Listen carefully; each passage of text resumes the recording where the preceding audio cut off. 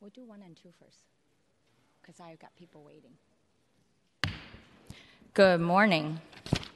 This meeting will come to order. Welcome to the October 25th, 2023 meeting of the Budget and Finance Committee. I'm Supervisor Connie Chan, Chair of the committee. I'm joined by our Board President, Supervisor Aaron Peskin. Our clerk is Brent Halipa. I would like to thank Michael Baltazar from SFGov TV for broadcasting this meeting. Mr. Clerk, do you have any announcements? Thank you, Madam Chair. On October 17th, 2023, the Board of Supervisors approved a motion discontinuing remote public comment and participation at all board and committee meetings. Going forward, all public comment will be taken in person, with remote access only being provided for those who require ADA accommodation. For those currently in attendance, public comment will be taken on each item on this agenda. When your item of interest comes up and public comment is called, please line up right along those curtains to your right, my left. Alternatively, you may submit public comment in writing in either of the following ways. Email them to myself, the Budget and Finance Committee Clerk, at brent.jalipa@sfgov.org. If you submit public comment via email, it will be forwarded to the supervisors and also included as part of the official file. You may also send your written comments via U.S. Postal Service to our office in City Hall. That's 1 Dr. Carlton B. Gillett Place, room 244, San Francisco, California, 94102. Just a friendly reminder for those in attendance during this meeting, please make sure to silence all cell phones and electronic devices, and should you have any documents to be included as part of the file, they should be submitted to myself, the clerk.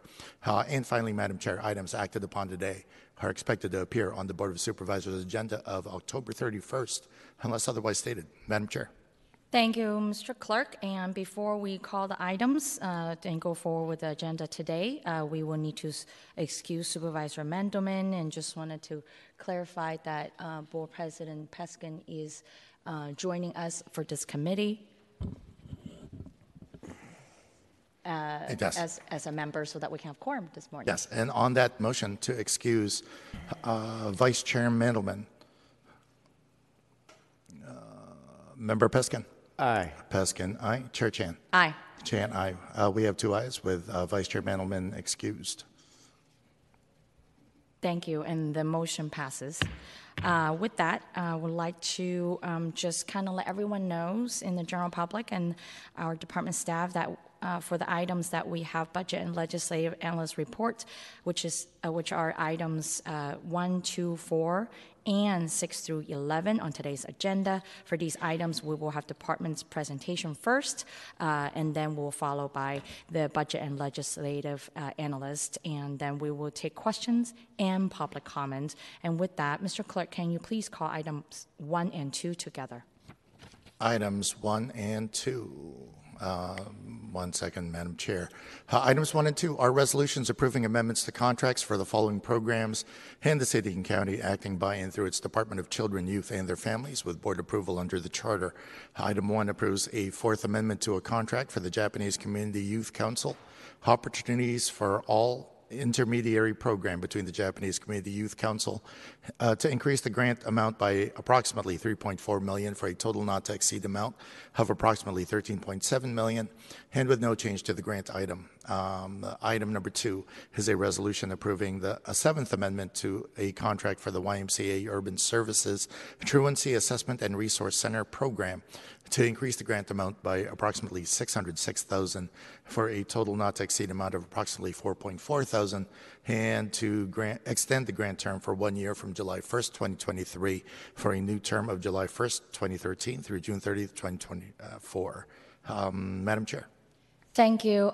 These 2 items were heard last week. We have some questions, and I know that DCYF is our Department Children, Youth, and their families. They're here to answer questions, but we also have Dr. Cheryl Davis here, Director of Human Rights Commission.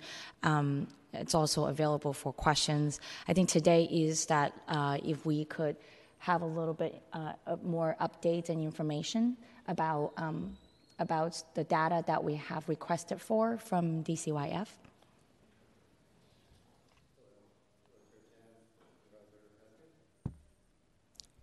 I apologize one more time.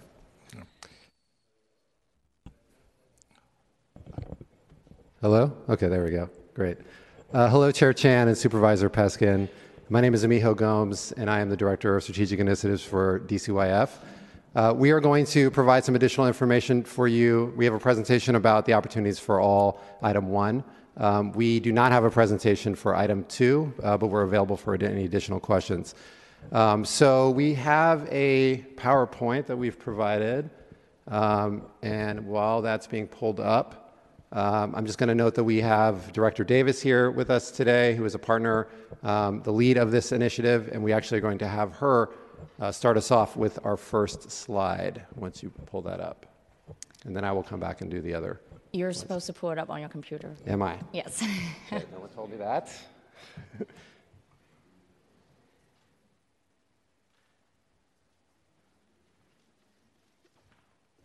Apologies. While he's pulling that up, I will just say a few things just about Opportunities for All. 2018, the program, the initiative launched. The contract was leveraged with DCYF for JCYC. In our initial launch of the program, we anticipated less than 1,000 young people would participate. We had over 1,200 young people participate that first summer. JCYC has consistently helped us to advance and pay those young people. This summer, we had over 2,700 young people that were going through Opportunities for All, specifically through that grant, and it has grown since 2018 to that number. And so each year we have had a shortfall. JCYC has been leveraging their own dollars as well as private dollars that have been received for that. We are trying to make sure to make JCYC whole because they have covered the cost of making sure that the overage of young people continue to get paid during the summer. I think one of the things that we're working on collectively, both with JCYC as well as with DCYF and the Human Rights Commission, is to better coordinate the data. The Human Rights Commission staff and the partners at JCYC are managing and supporting the activation of Opportunities for All, and we just need to do a better coordinated effort of how we track the data and how we share that data out. There are additional dollars that we cover outside of even just this grant that support the people who organize and oversee that, which come through OEWD dollars. I would be more than happy to come back and give a more comprehensive report and explanation of the fullness of the Opportunities for All programming, but this is just sharing the work that's done through DCYF and the JCYC contract, which has been sorely underfunded, and we've been leveraging outside dollars, but they are in the hole, and we would just like to make sure that they get made whole again from the funds that they've already covered to cover this program the last 5 years. Thank you.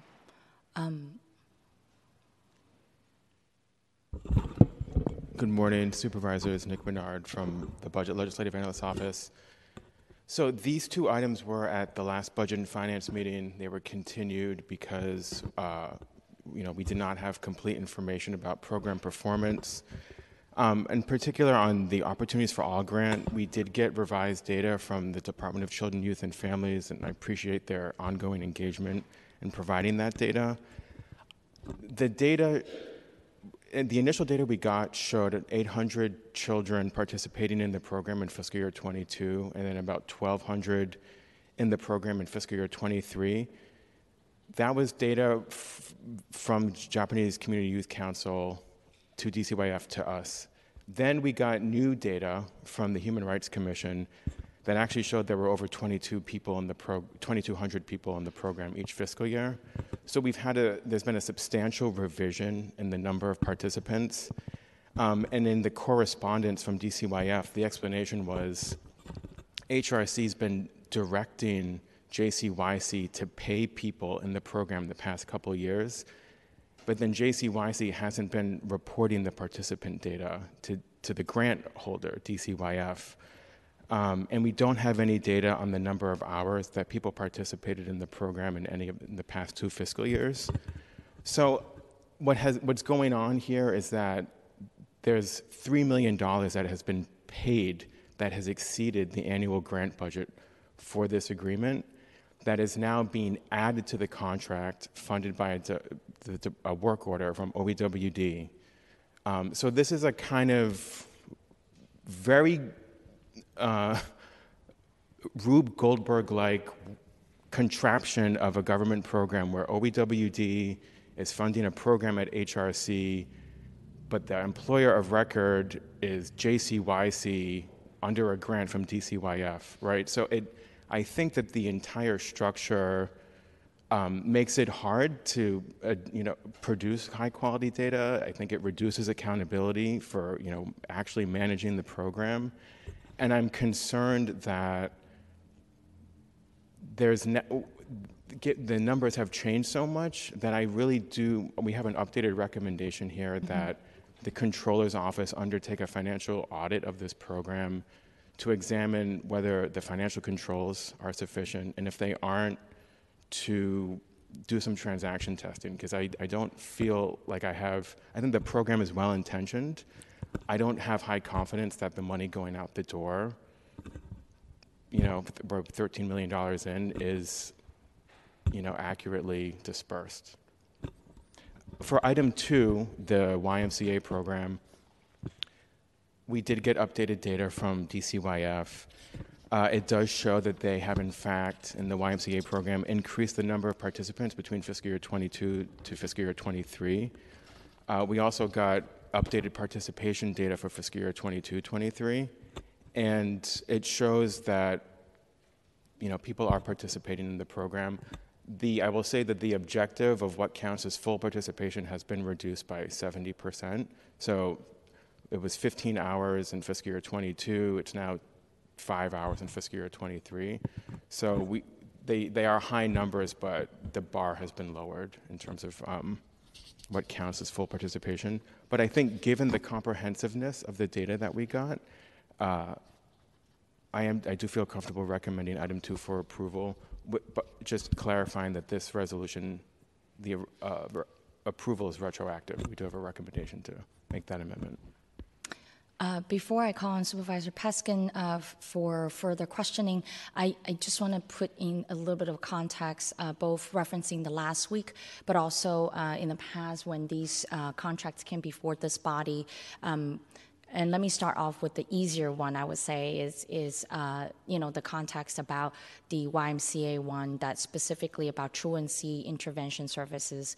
And it is with the recognition that what is deemed now as truancy for the San Francisco Unified School District during the pandemic has been challenging. So I really want to first recognize that what the truancy by definition has significantly changed for the Unified School District. So I can understand how this also has changed when it comes to the performance evaluation.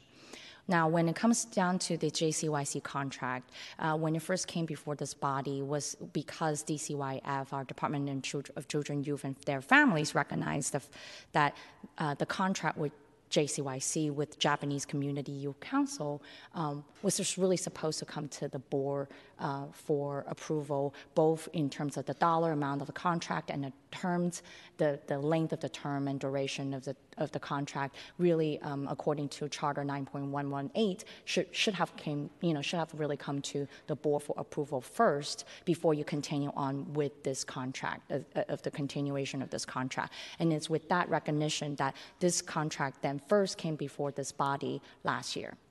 And with that said, building on that, I think that it's a continuing reason why it is difficult for the budget and legislative analysts to say that this is that they can actually recommend this and that it's not a policy decision of the board. Clearly, it is the policy of this decisions of this body to say that we will accept retroactive nature of this contract altogether. And with that, Supervisor Peskin. I realize that this committee has heard this before, and thankfully I did actually read the item and was briefed by the budget and legislative analysts, and I apologize if this was asked at your last meeting, and I understand that there is this Rube Goldberg situation here with a lot of cooks in the kitchen, but can anybody, DCYF, explain why the first set of numbers of 800 and 1,200 grew? I mean, I understand when they're off by, 5% or 10%, but I don't understand how they could be off by 100%. Yeah. Well, so I think it's helpful to understand the context of the work order and the reason why we have such the projections and the actuals actually look as the way they did when we came before you a couple weeks ago. So the work order was supposed to come over for fiscal year 21 and 22 and 22-23, and it was supposed to support placements and staffing for JCYC. Now, those dollars obviously did not make it into this grant during those fiscal years, and there was several reasons for that. Some of them are process related within our department. We're extending all of our grant agreements for over 400 contracts because we added a year to our funding cycle because of the pandemic. That created a large backlog. The timing of when the dollars originally came to us had us push it into the subsequent fiscal year. And so while that was the case, JCYC was projecting their numbers based on their discussions with HRC as the lead of this program. And so the projections that they have in our system are based on the expectation of receiving these funds.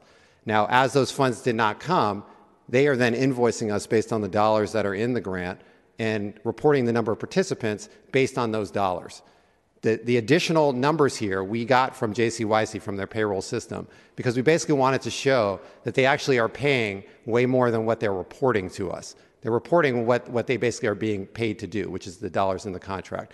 So these additional numbers really come about as a result of the fact that they are actually working with the total number of youth that they were directed to do by HRC, but only reporting to us based on what they had within their contract. So those delays stretched out for 2 years. And so that's, we're in 23, 24 now. So that's basically the reason why those numbers look so different. And I think it's important to note that what's in our CMS system is just for the grant itself. Okay, it does not represent the totality of the Opportunities for All initiative. And even the numbers that the BLA received from HRC represent the total number that HRC works with. And there are actually other CBOs that actually pay young people under OFA as well. So, the numbers that we got from JCYC represent the numbers that they have paid. The numbers from HRC are the total in the totality of Opportunities for All, including other CBOs. And then the numbers in our CMS are just what's been reported relative to the grant dollars that are in the contract right now. Maybe this is a question for Mr. Osaki, but how did JCYC manage to float this major amount of money without going upside down? So I think it's also, good to note that JCYC has been a partner on these types of programs for decades, literally. And so they have a large capacity to be able to essentially float dollars against all their employment contracts because they're all cost reimbursement based. And so they have lines of credit, they have other funding sources that they use. And as a partner on these types of initiatives, they have an understanding that, contracting issues and other things can delay the money going into those contracts. And so I think that's part of the reason for their willingness to continue to work with this initiative. They are the partner that runs the Mayor's Youth Employment and Education Program, the San Francisco Youth Works Program. All of those are initiatives that came about through mayors, right? So they have some experience working in these types of conditions and a commitment, essentially, to provide these types of services. And so I think that's a large reason for why they were able to do that and their willingness to do that. So do you know, did they have to call on a line of credit in order to float this additional $1 million? That's what I've been told, yes. And then the cost of that money we reimburse them for? Because a line of credit ain't free. We reimburse them for the amount of dollars that they pay out to the young people. So, our expectation is that we're reimbursing them for the wages that they pay. Having a line of credit, I know from experience with JCYC, is something that they maintain regularly, mainly because they have to float large amounts of money mainly in the summertime when they employ thousands of young people. But I would just add that there are private dollars that we've been trying to leverage that are supposed to help with some of these things that we could potentially, on the back end, help cover some of those costs that are absorbed from the cost of doing business with the city and county of San Francisco. Thank you. Would like to have Mr. Devin McCauley from the Controller's Office to help us understand as how do we fulfill the recommendation from the Budget and Legislative Analyst. Good morning, Supervisors. Devin McCauley, Controller, Citywide Budget Manager. Our Controller's Audit Division has a robust schedule, but would be happy to look into this and follow back up with the committee. Thank you. And I think that the expectation is also, please correct me if I'm wrong, but the issue, the RFP for this has gone out this summer of 2023. The expectation is we will have something, you will have some results of the new RFP in 2024. And I see that Director Maria Sue wants to answer this question. Yes. Thank you for the question, Chair Chan. I do want to just speak to how complicated this coordinated system is. As with most coordinated system, it's quite complicated. What we wanted to do was to move this effort as fast as possible to ensure that young people had access to all these job opportunities. And as Dr. Cheryl Davis was building out the Human Rights Commission to hold and manage this work, we partnered together because DCYF can do grant making. And so that's the partnership that HRC has with DCYF. Through this RFP, we're going to transfer the management of this work over to HRC, primarily because HRC, over the last several years, have built out the capacity to manage this work now. And this is what we do in city government and city departments because we help each other. And that's what this whole initiative is about. We look forward to working with the Controller's Office so that as they dig into how this initiative was managed, hopefully they will see the partnership between the 3 city departments, including the Office of Economic and Workforce Development, in making sure that we all have a role in supporting, play a role in supporting our young people in the city. Thank you. I think that I want to also flag, for the audits, I think that part of the goal is also to figure out, I think that Vice Chair Mandelman last week has indicated, and which I agree, is that structurally it's problematic, which kind of resulted in sort of the disconnect between what the numbers submitted by HRC and JCYC, as well as with, DCYF. I think there's some disconnect between the system reporting back. And so I hope that through the audit is also to reflect back what we can do better as a city with the new RFP that's going out, and to continue to track participation rate and reimbursement rate. With that, Supervisor Safai. Thank you, Director Sue. I think you hit on a couple of points that I wanted to make. I think that it's with good intentions that departments coordinate with one another, but it seems as though in this situation there wasn't enough transfer quick enough. When I hear that more children are served than what we're contracted for, I think that's a good thing. I think that it also puts nonprofits in a very difficult situation because they're essentially being asked to bear the burden of an initiative that the mayor has and that the city has to employ children, which is a worthy initiative. But with haste comes mistakes. And so I think that that's the importance of having this audit done, because I don't think anyone believes there was anything nefarious done in any way. But it is in your wheelhouse, Director Sue, to help the nonprofit work with them to have better accountability and number making. But it sounds like that responsibility is now shifting over to HRC to do direct work with JCYC, and I have worked with JCYC for years. They're one of the best organizations in the city that serves youth, and so I just want to say that on the record. Really appreciate the work that they have done over the years. But it sounds like there were too many cooks in the kitchen, and so we got to remove some of the cooks and hand it over to one group to manage, and then hopefully reimburse JCYC for the work that they've done as quickly as possible, given the fact that we're facing a $500 million budget deficit. There's not going to be a lot of money that's going to be handed out as in past years. It's going to be a lot less. People are going to be asked to do more with less.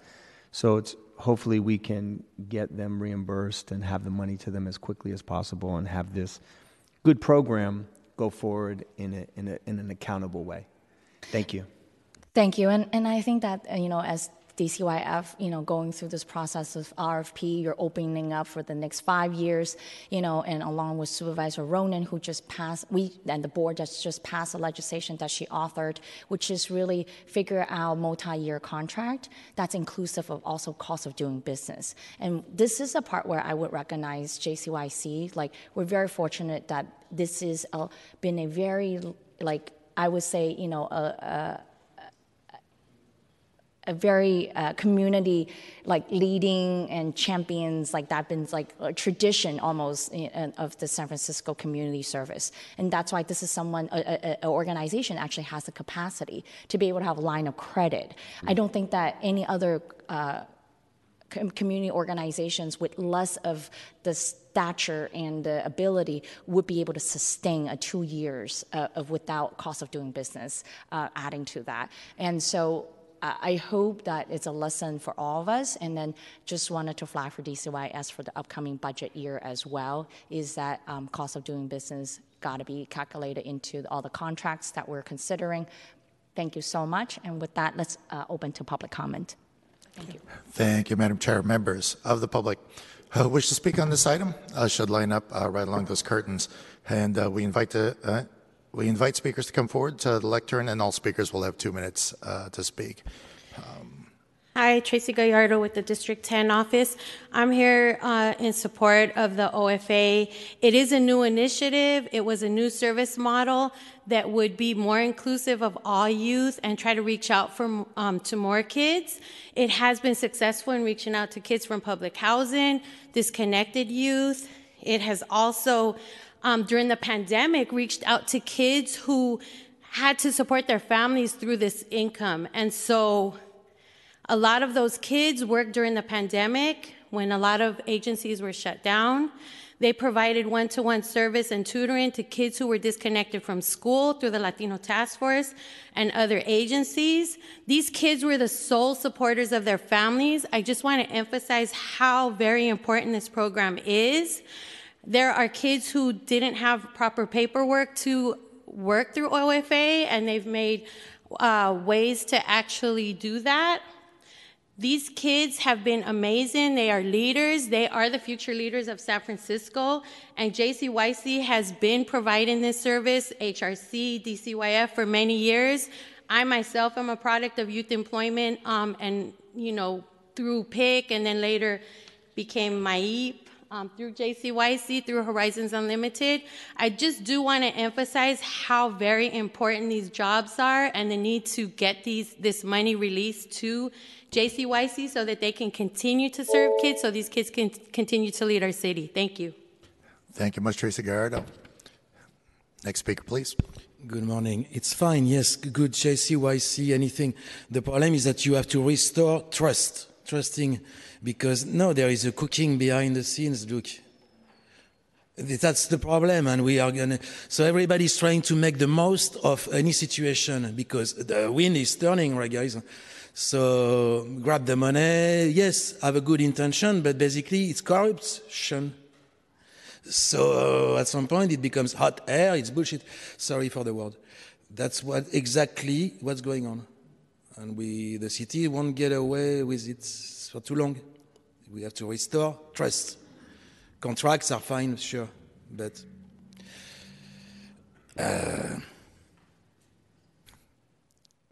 thank you much. Seeing no other speakers, Madam Chair. Seeing no more public comments is now closed. Because of this item that is, I think that we will be requesting the controllers to perform an audit.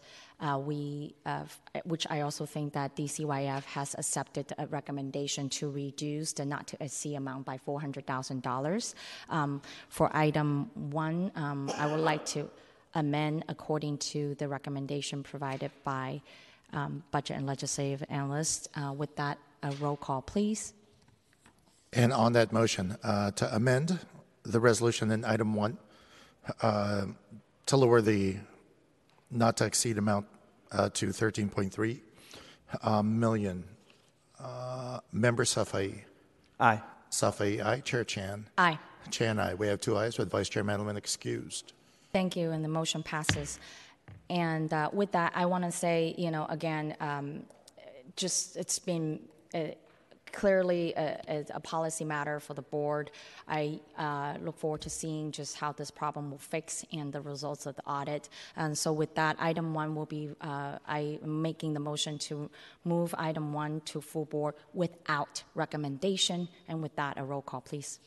And on the motion to move item number 1 to the full board without recommendation, Member Safai. Safai, aye. Chair Chan. Aye. Chan, aye. We have 2 ayes with Vice Chair Mandelman excused. Thank you, and the motion passes. And I would like to move item number 2 to full board with recommendation. A roll call, please. And on that motion for item number 2 to be forwarded to the board with a positive recommendation, Member Safai. Safai, aye. Chair Chan. Aye. Chan, aye. We have 2 ayes with Vice Chair Mandelman excused. Thank you. That motion passes as well. And Mr. Clerk, please call item number 3. Item number 3 is a resolution accepting a gift of design documents with an estimated value at approximately $1.3 million from the Friends of Harvey Milk Plaza to assist Public Works in the redesign of Harvey Milk Plaza and affirming the Planning Department's determination under the California Environmental Quality Act.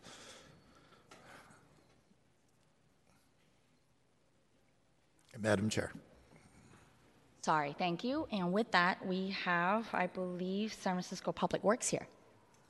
Good morning, supervisors. My name is Jumoke Akintaylor. I'm for the Harvey Milk. I'm so sorry to interrupt. If you could speak directly into the mic, please. Thank you much.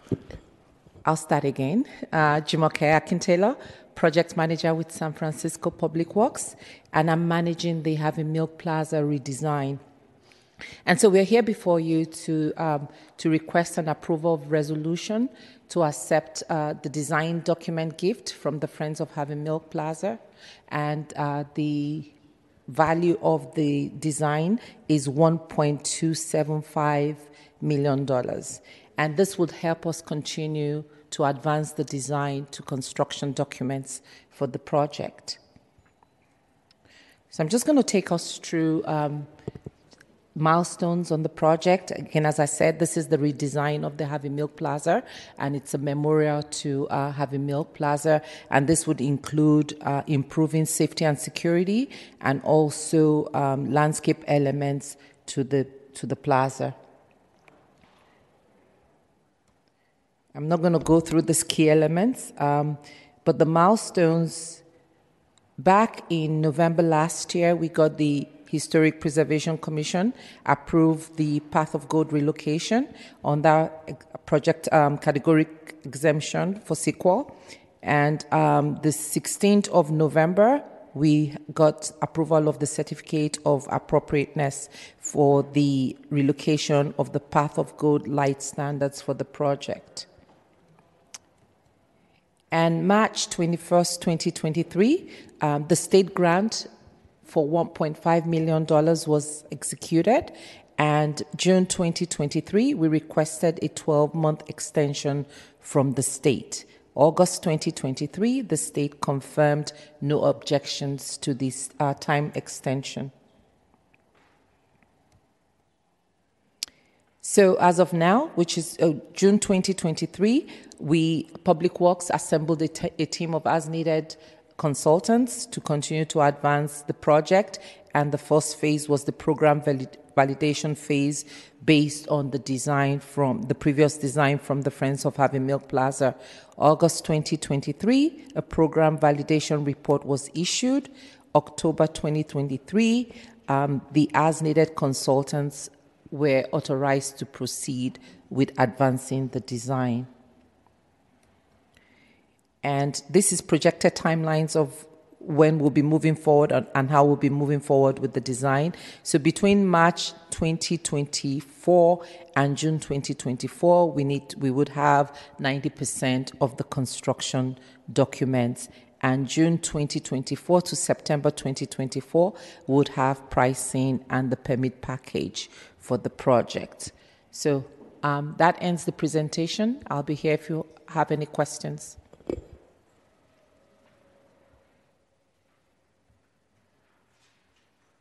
Thank you. And with that, let's go to public comments on this item. Thank you.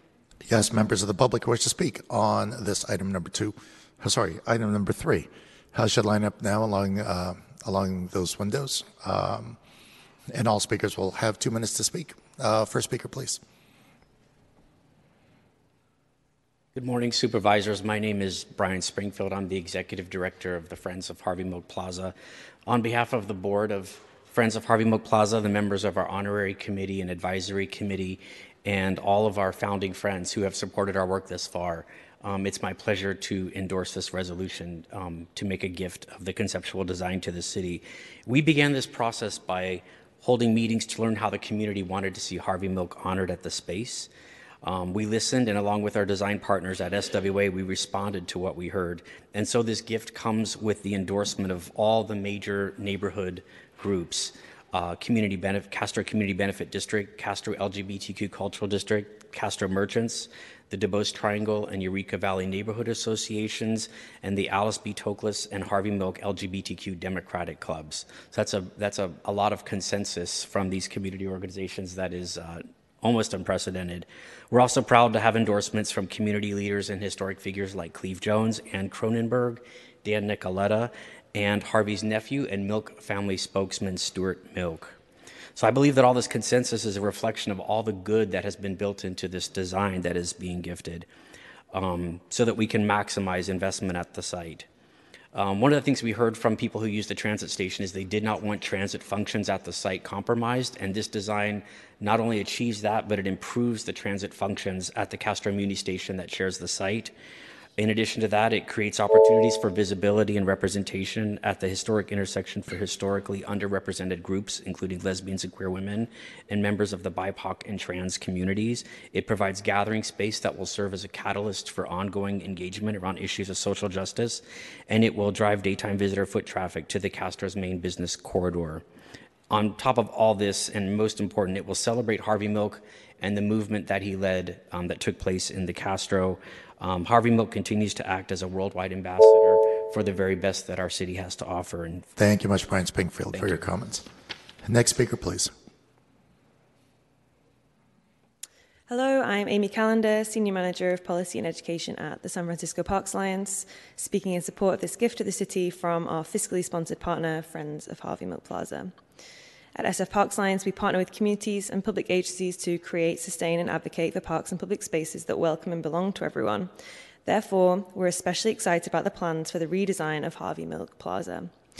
By incorporating newly accessible pathways, inventive pedestrian seating, and a new pedestal to overlook the intersection of Market and Castro Streets, this project embodies Harvey Milk's community-focused legacy.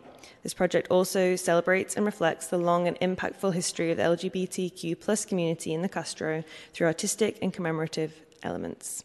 Our partners at Friends of Harvey Milk Plaza have worked tirelessly on this project since 2016, incorporating community input in their efforts to redesign this important historical plaza in the Castro. It's our pleasure to support them in this exciting new phase for this important public space, providing locals and visitors with an innovative, accessible space in a quintessential San Franciscan neighborhood. Thank you. Pardon. Thank you much for providing your comments. Next speaker, please. Why are you reading a script? It's a script. It doesn't come from you, miss. I feel it. I can tell. You can't? I can. So, look, that's enough. Okay, fine, Harvey Milk, yes. What happened to him, by the way? Wasn't he used as to create a situation? We don't know. Okay, I don't know. I can't tell. But, okay, basically, be honest. Be true to yourself. Declare your conflict of interest. Then it becomes, it's transparent. We know what we are doing, and we are doing it better. That's the goal, obviously, do things better. Thank you much for addressing this committee. And seeing no further speakers, Madam Chair. Thank you. Seeing no more public comment is now closed. I just want to express my gratitude for seeing this design for the Harvey Milk Plaza. The last time that I remember is, having this board really dedicating our airport terminal to be the Harvey Milk Terminal, and that was very significant and groundbreaking for this city, even as diverse and progressive as we are, and just to seeing that finally it is time to memorialize the space in honor of former Supervisor Harvey Milk. And with that, I would like to also be added as a co-sponsor of this resolution and accepting this gift and just express, again, my gratitude for that. So with that, I would like to send this item to full board with recommendation and a roll call, please. And on that motion to forward this resolution to the full board with a positive recommendation, Member Safai. Member Safai. Aye. Safai, aye. Chair Chan. Aye. Chan, aye. We have 2 ayes with Vice Chair Mandelman excused. Thank you, and the motion passes. And with that, please call item number 4. Yes, item number 4 is a resolution approving an emergency declaration of the San Francisco Public Utilities Commission pursuant to the Administrative Code to contract resources to perform sewer main, water main, and street repairs on Fillmore Street between Green Street and Union Street, which were damaged by a water main failure with a total estimated cost not to exceed $5 million. Madam Chair.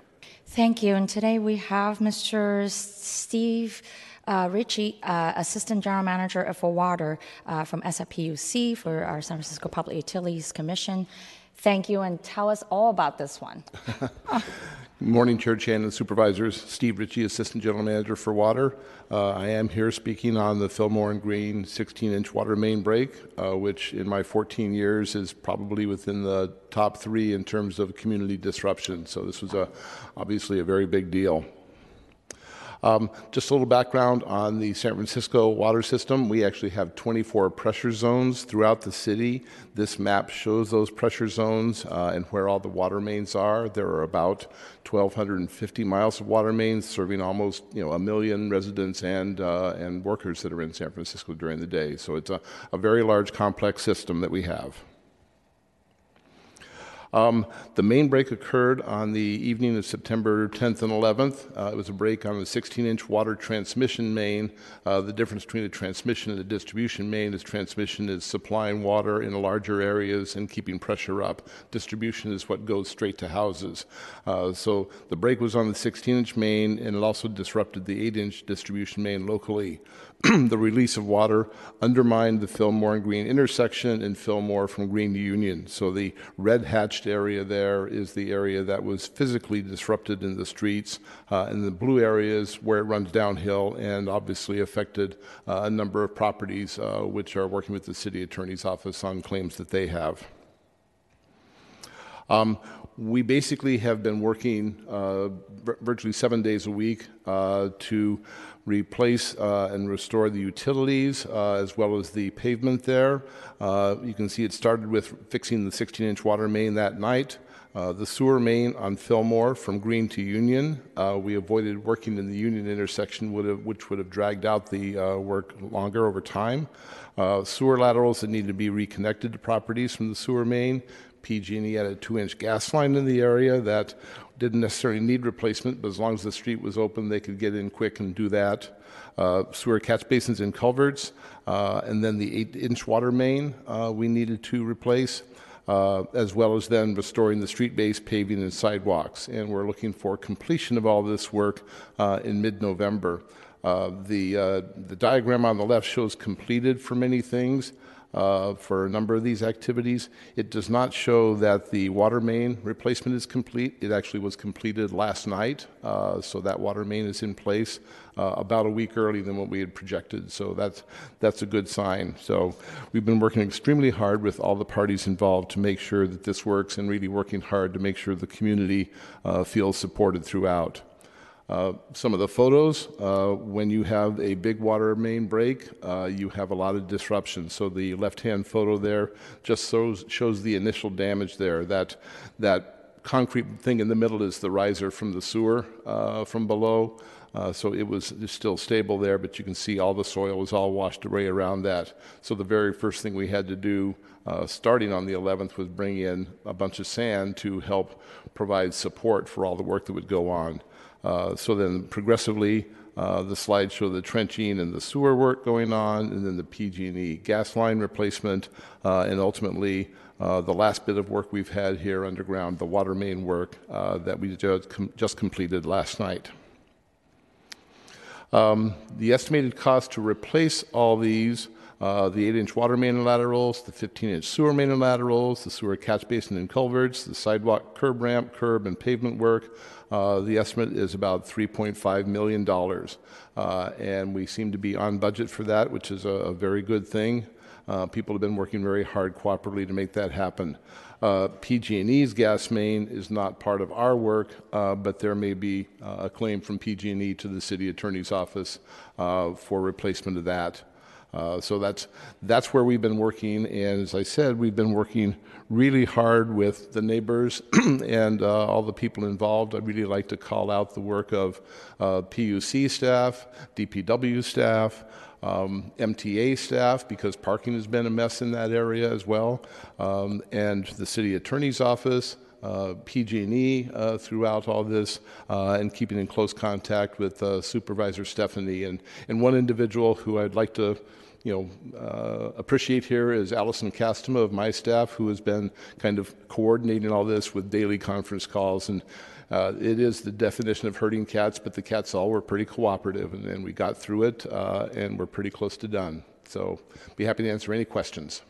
Thank you, and it's always good to hear a week early BLA report.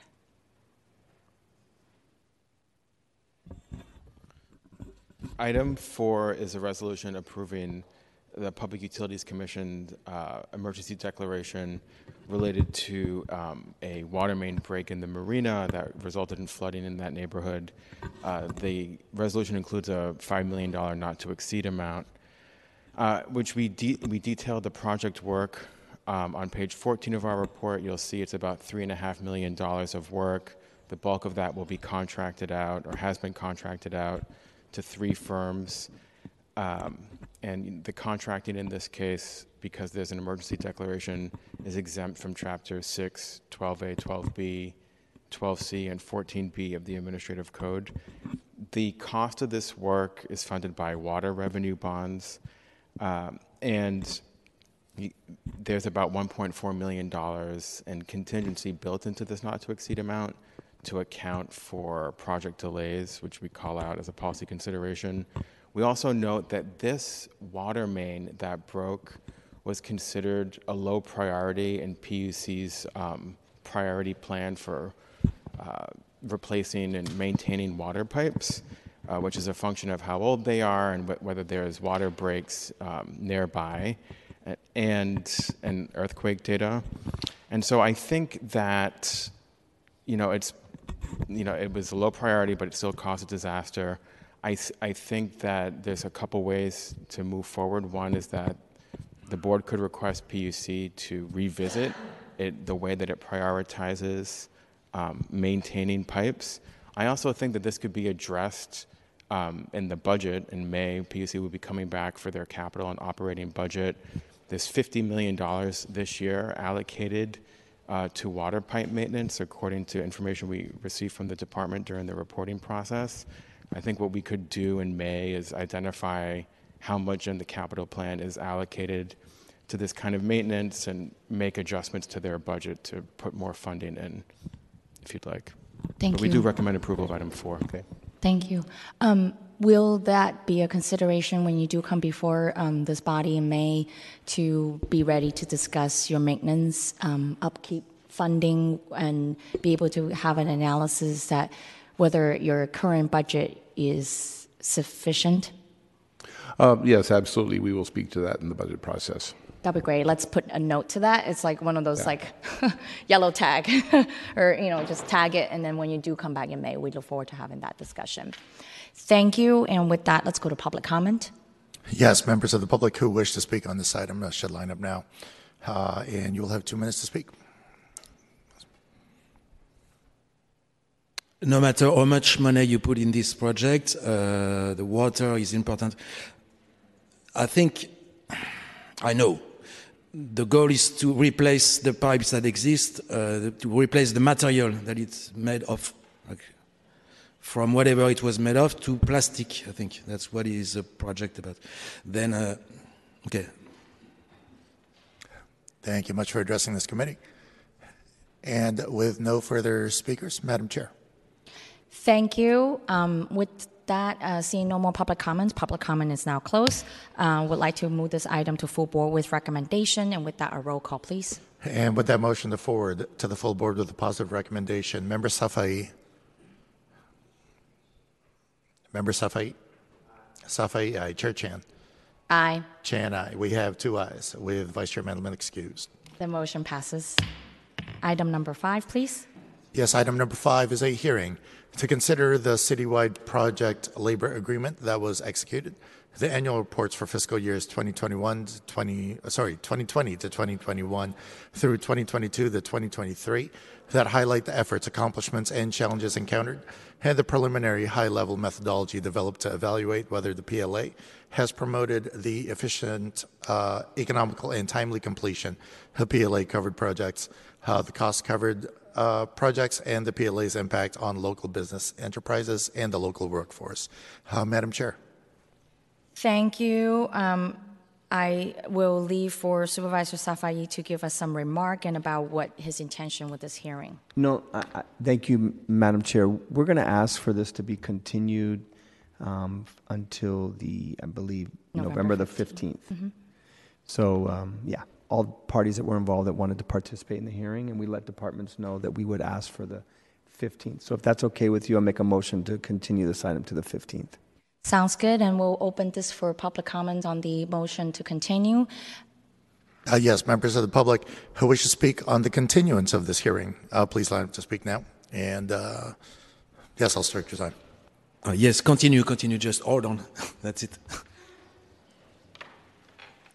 Thank you much. If we have no more speakers, Madam Chair. Seeing no more public comment is now closed. And with that, would like to roll call the motion proposed by Supervisor Safai to continue the item to November 15. Yes. On that motion, offered by Member Safai that this hearing be continued to the November 15th meeting of this committee. Member Safai, aye. Chair Chan. Aye. Chan, aye. We have 2 ayes with Vice Chair Mandelman excused. Thank you, and the motion passes.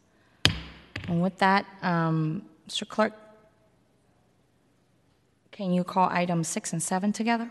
Yes, Madam Chair. Item number 6 is a resolution supplementing resolution number 196-20, authorizing the issuance and sale of one or more series of special tax bonds for the City and County Special Tax District number 2020-1 or Mission Rock Facilities and Services in the aggregate principal amount not to exceed approximately $58.3 million to be repaid from development special taxes, office special taxes, and shoreline special taxes leveled in Tax Zone 1 of the Special Tax District as applicable, approving related documents including an official statement, a second supplement to Development Special Tax Fiscal Agent Agreement, Office Special Tax Fiscal Agent Agreement, Shoreline, Tax Zone 1, Special Tax Fiscal Agent Agreement, Bond Purchase Agreement, and Continuing Disclosure Certificate, interpreting the rate and method of apportionment of special tax and determining other matters in connection therewith.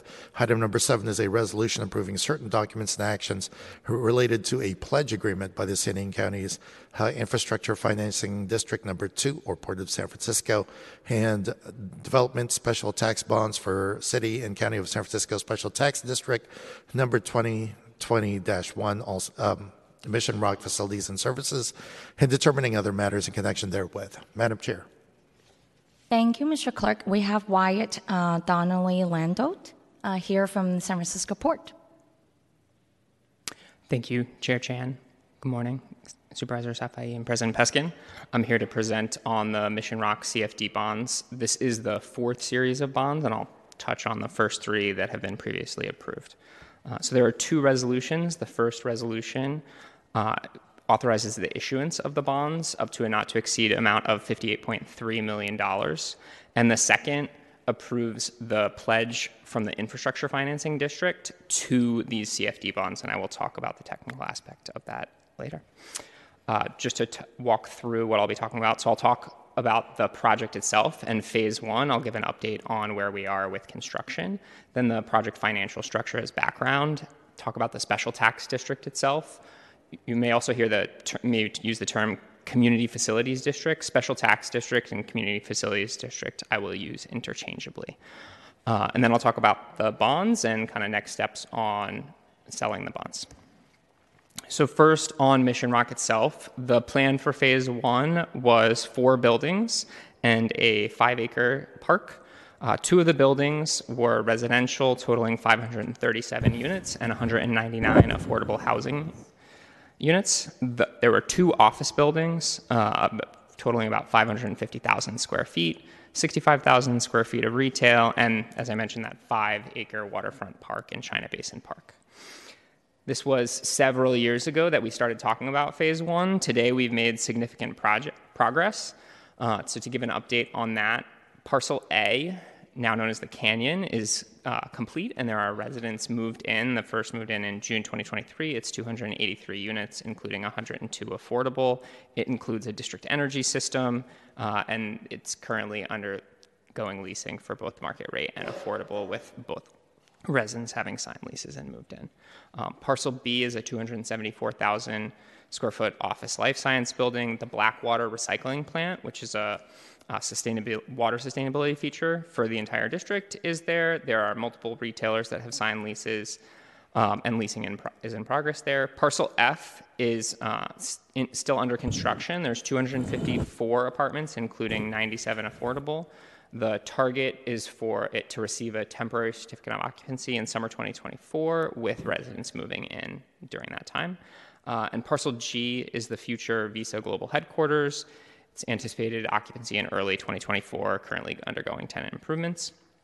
China Basin Park, 4.4 acres of the park will be complete. There's a little waterfront portion that will be completed in a later phase, and that's estimated for completion and opening in early to mid 2024. So now to move to the financial structure of the project, there are 3 main sources that go into funding the horizontal project. The horizontal project is all the infrastructure associated with it. So streets, roads, parks, sidewalks, sewer, water, all of those elements are what these sources are funding. The first is developer and port equity, mostly developer equity. They put in the money fronting it to build all this infrastructure and then receive 18% return for their investment to build that. The port puts in its land value to offset those costs. But ultimately, the final source is the CFD, Community Facilities District or Special Tax District, and the IFD, which captures increased tax value, property tax value at the site. So those 2 are the final source to repay the project, going back to both the developer and the port for their investments.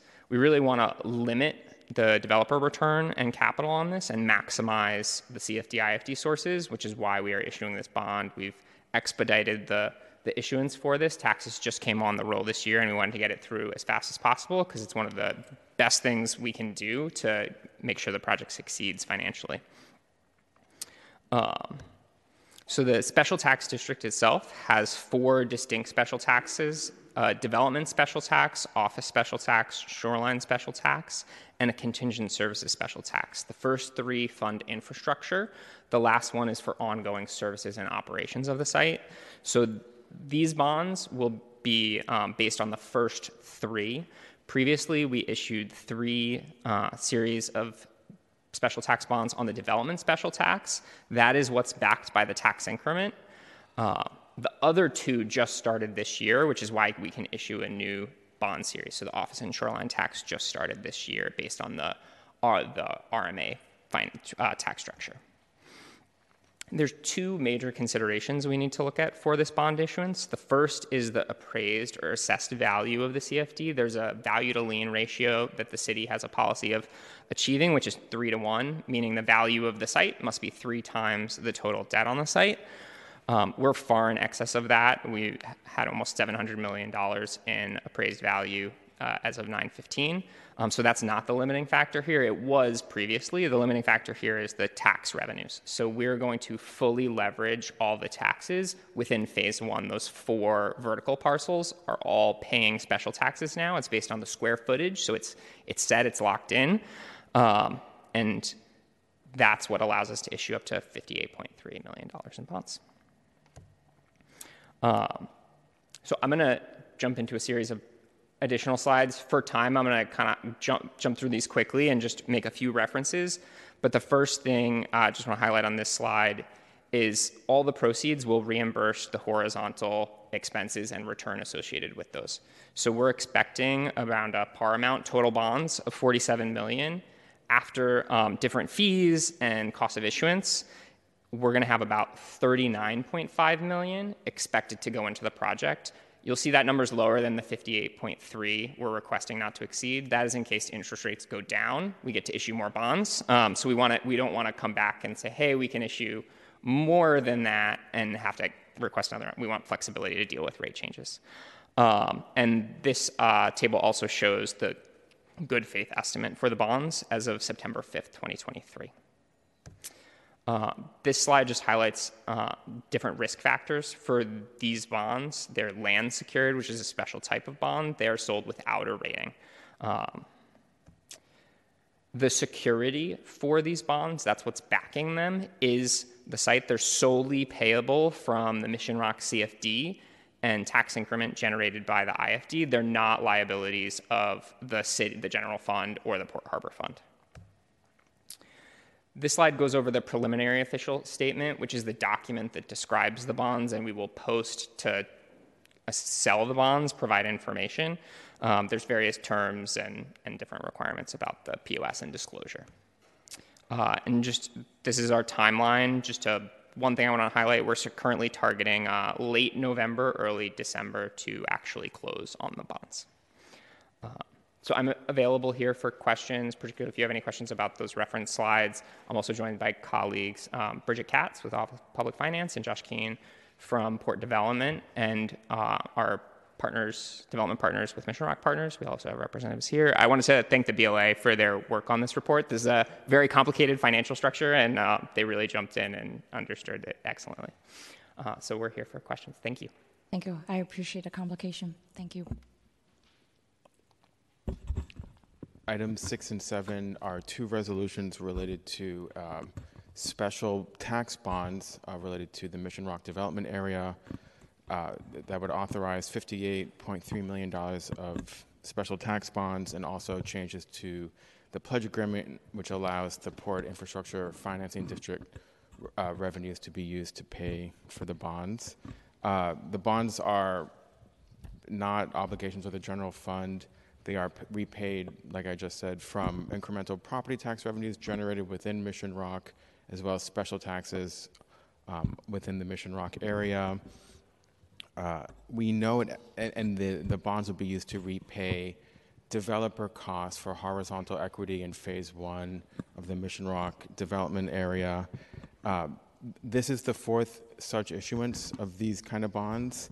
But there is still, even after this issuance, $48 million of developer equity that was used to pay for horizontal infrastructure that will remain even after these bonds are issued. And those costs, there's no phase 1 funding sources left to pay for those costs. They will have to be paid for by phase 2 funding sources, but there's no start date to phase 2 because it's been delayed due to the interest rate environment and commercial real estate environment. That is contributing to an overall increase in project costs than was originally anticipated. But again, those project costs are borne entirely by Mission Rock revenues. So we recommend approval of items 6 and 7. Thank you. And I just wanted to, based on that, seeing that there's about $48 million still waiting, and for the waiting for the phase 2 to begin, so that we can actually cover those funds. But also, I think during your presentation, there's the mention about the true interest rates at I think according to your presentation, it's like 5.86%. But it also in your presentation or verbal presentation that you mentioned sounds like you do anticipate that that percentage may change and maybe lower. It sounds to me that's what you're indicating. Could you just walk us through a little bit of that? Sure. I think we hope that interest rates will be lower. So do I. Realistically, we're seeing increasing trends since then, so it might be lower. I think that is a big challenge, is those interest rates can wildly change the amount of proceeds available to the project, and one of the contributors to that funding gap that Nick mentioned. So we're monitoring it, and I have Bridget available to talk about more of the technical aspects. Yeah. Please. Hi, Supervisors. Bridget Katz, Deputy Director for the Office of Public Finance. So the 5.86% true interest cost was part of the good faith estimates based on the market as of early September. And we estimate that based off of current rates, that rates are approximately 75 basis points higher than when we ran those numbers in September. But we do allow for flexibility in the not to exceed amount in the event that rates, kind of do go down in the opposite direction. But yeah, we have seen rates come up since those estimates were run. Thank you. And with that, I don't see any more questions. No name on the roster. Therefore, let's go to public comment. Yes, Madam Chair, members of the public who wish to speak on items 6 and 7, please line up now. Mr. Phil. Yes, thank you. It's money, money, money, but money doesn't matter. It's the accomplishment that matters. It feels like there is a rush it's another project, $48 million, okay, fine. And there is a rush, December. When do you understand that you must first fix the problem of San Francisco here?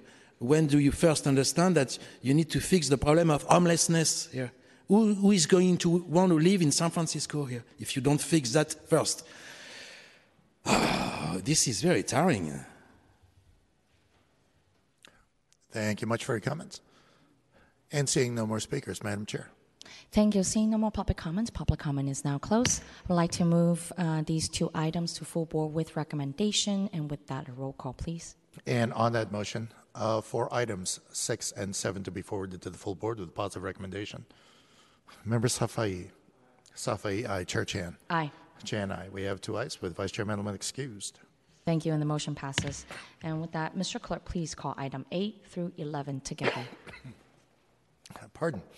Yes, items 8 through 11. Item numbers 8 and 10 are resolutions determining and declaring that the public interest and necessity demand the following, and that related costs are necessary or convenient for the foregoing purposes, to be financed through bonded indebtedness in an amount not to exceed $300 million, authorizing landlords to pass through 50% of the resulting property tax increase to residential tenants under the administrative code, providing for the levy and collection of taxes to pay both principal and interest on such bonds, affirming the determination under the California Environmental Quality Act, and finding that the proposed bonds are consistent with the general plan and the 8 priority policies of the planning code.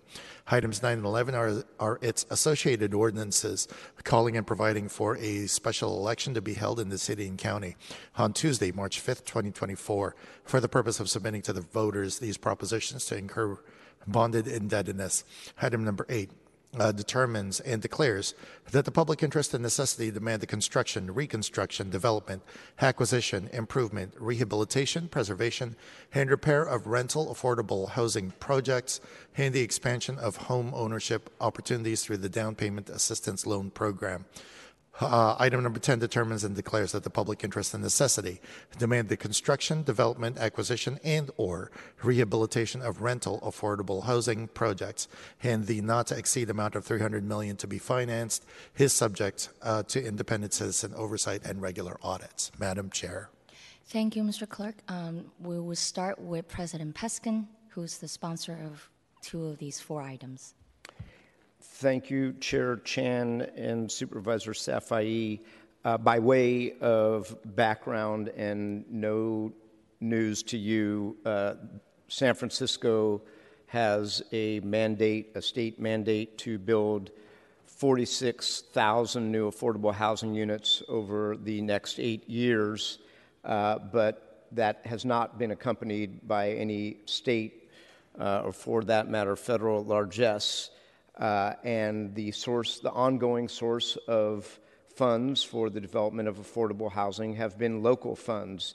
As you all know, the consistent source of funds over time have been funds that have come both from general obligation bond issues approved by the voters, as well as funds from our inclusionary housing laws in the city and county of San Francisco. The Board of Supervisors, after long conversations and deliberations, ultimately passed a temporary reduction in the amount of inclusionary rates and fees. And as part of that discussion, the mayor and the capital planning committee and this board of supervisors rejiggered our capital planning committee bond schedule to bring forward an affordable housing bond that was originally scheduled for November of 2024 to the March 2024 ballot that is before us today. There are two versions of that before us. They are very, very similar. And in discussions with the mayor's office as we were evolving both very similar pieces of legislation, which both, by the way, do not increase any property taxes by virtue of their passage or issue. The latter two that are set forth as items 10 and 11, I believe the mayor's office and my office are in agreement on.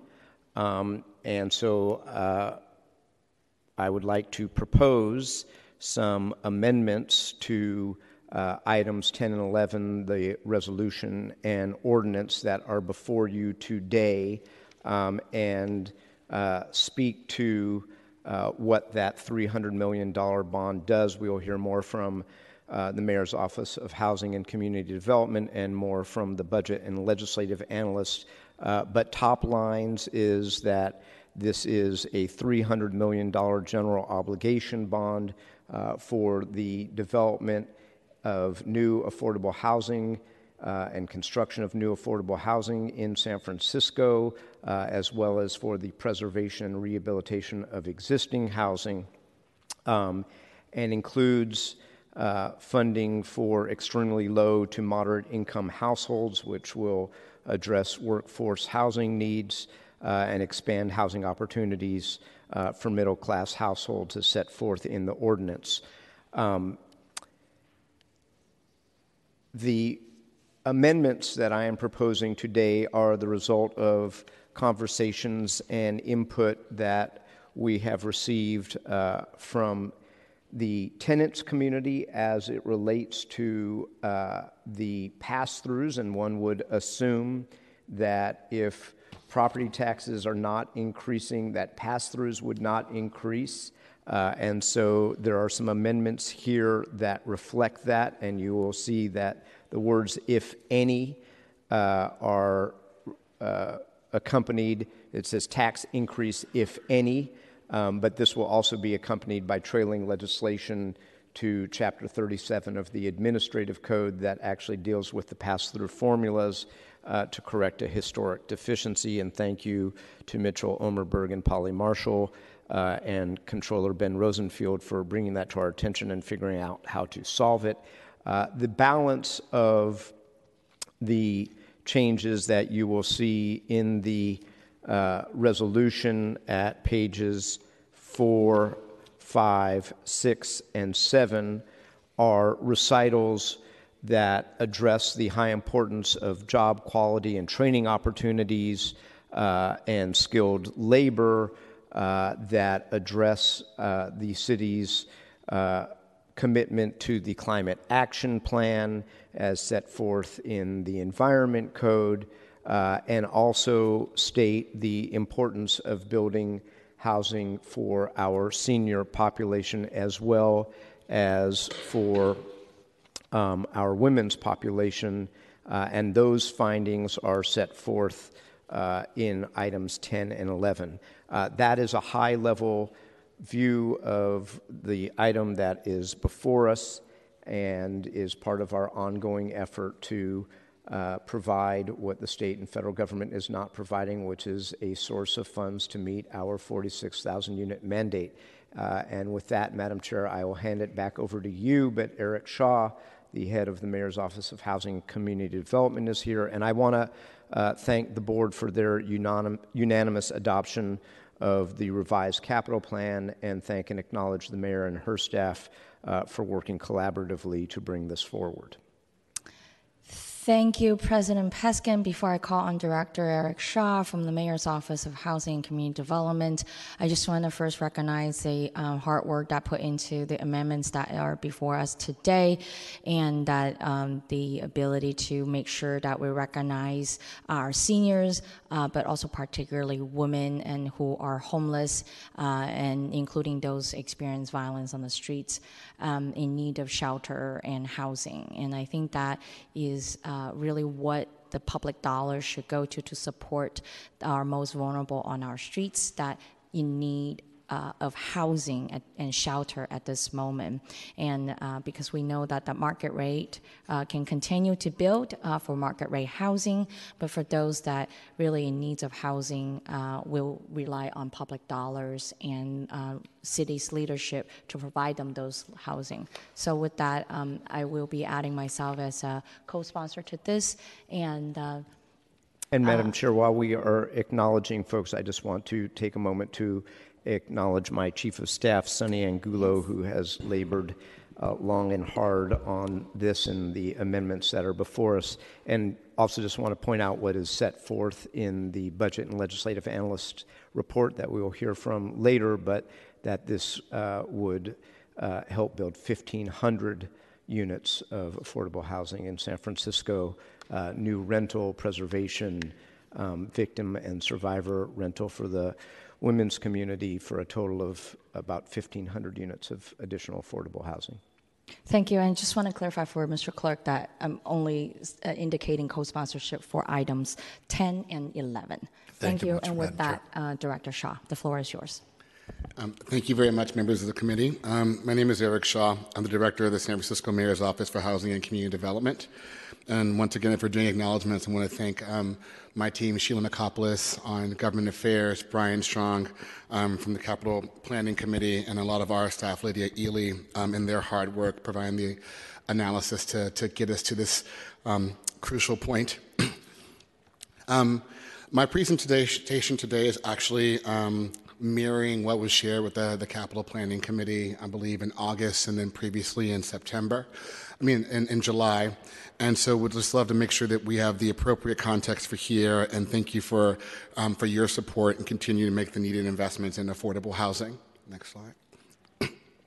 Since 2015, San Franciscans have supported more than $1.2 billion in bond investments for affordable housing.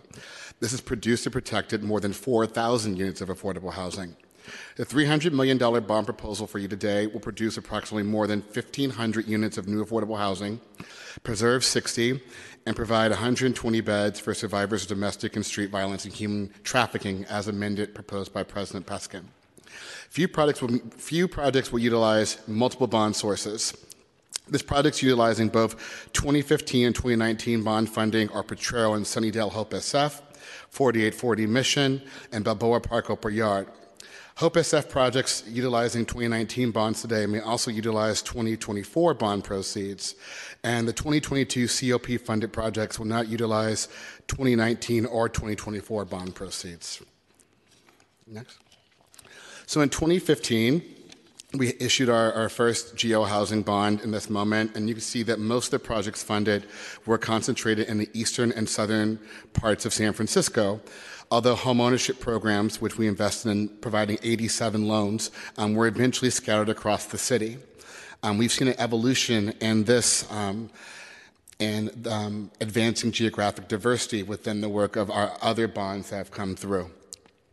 In 2019, the $600 million bond funded more than 3,100 units, and all funds are dedicated to pipeline projects. The third issuance of the bond dollars is expected next year. Like the prior bond dollars supported production and preservation at a range of income levels, with funding specifically allocated to seniors and to educators. In a snapshot of the 2015 bond, $310 million, this is this bond, funded more than 1,500 units, and these funds will be fully expended next year. As you can see, bond dollars supported production and preservation also at a range of income levels. The 2019 bond funds are more geographically distributed throughout San Francisco, supporting the housing element goals to provide affordable housing opportunities in a diversity of neighborhoods. And so the lessons learned from our 2015 and 2019 bonds are informing the proposed 2024 bond. So project schedules are less certain today than they used to be, and it's important that bond funding remain flexible and nimble so that we can be responsive to the opportunities as they arise. As construction and operating costs increase, our local dollars are supporting fewer projects. Rising interest rates and cost risk are requiring some flexibility to adjust accordingly for project funding. But also, SB 35 and its subsequent legislation has significantly simplified the entitlement process, removing what used to be a significant barrier to production of new affordable housing. And so now, outside of the entitlement process, financing is now the most significant challenge. And middle-income housing, which is for households earning more than 80% AMI, struggle to leverage state funds because they do not meet state policy goals, while that may be goals for the city. In 2024, we've also made sure to incorporate and recognize racial and equity goals. And so before you, we have suggested that we provide housing opportunities in high-resource areas, that we will continue to stabilize communities within priority geographies, that we continue to have produce and preserve a range of unit sizes and locations to meet the diverse housing needs of our population. And then, as mentioned by President Peskin and by my fellow colleagues in the planning office, that we want to have complete alignment with our housing element goals, especially in the area of production.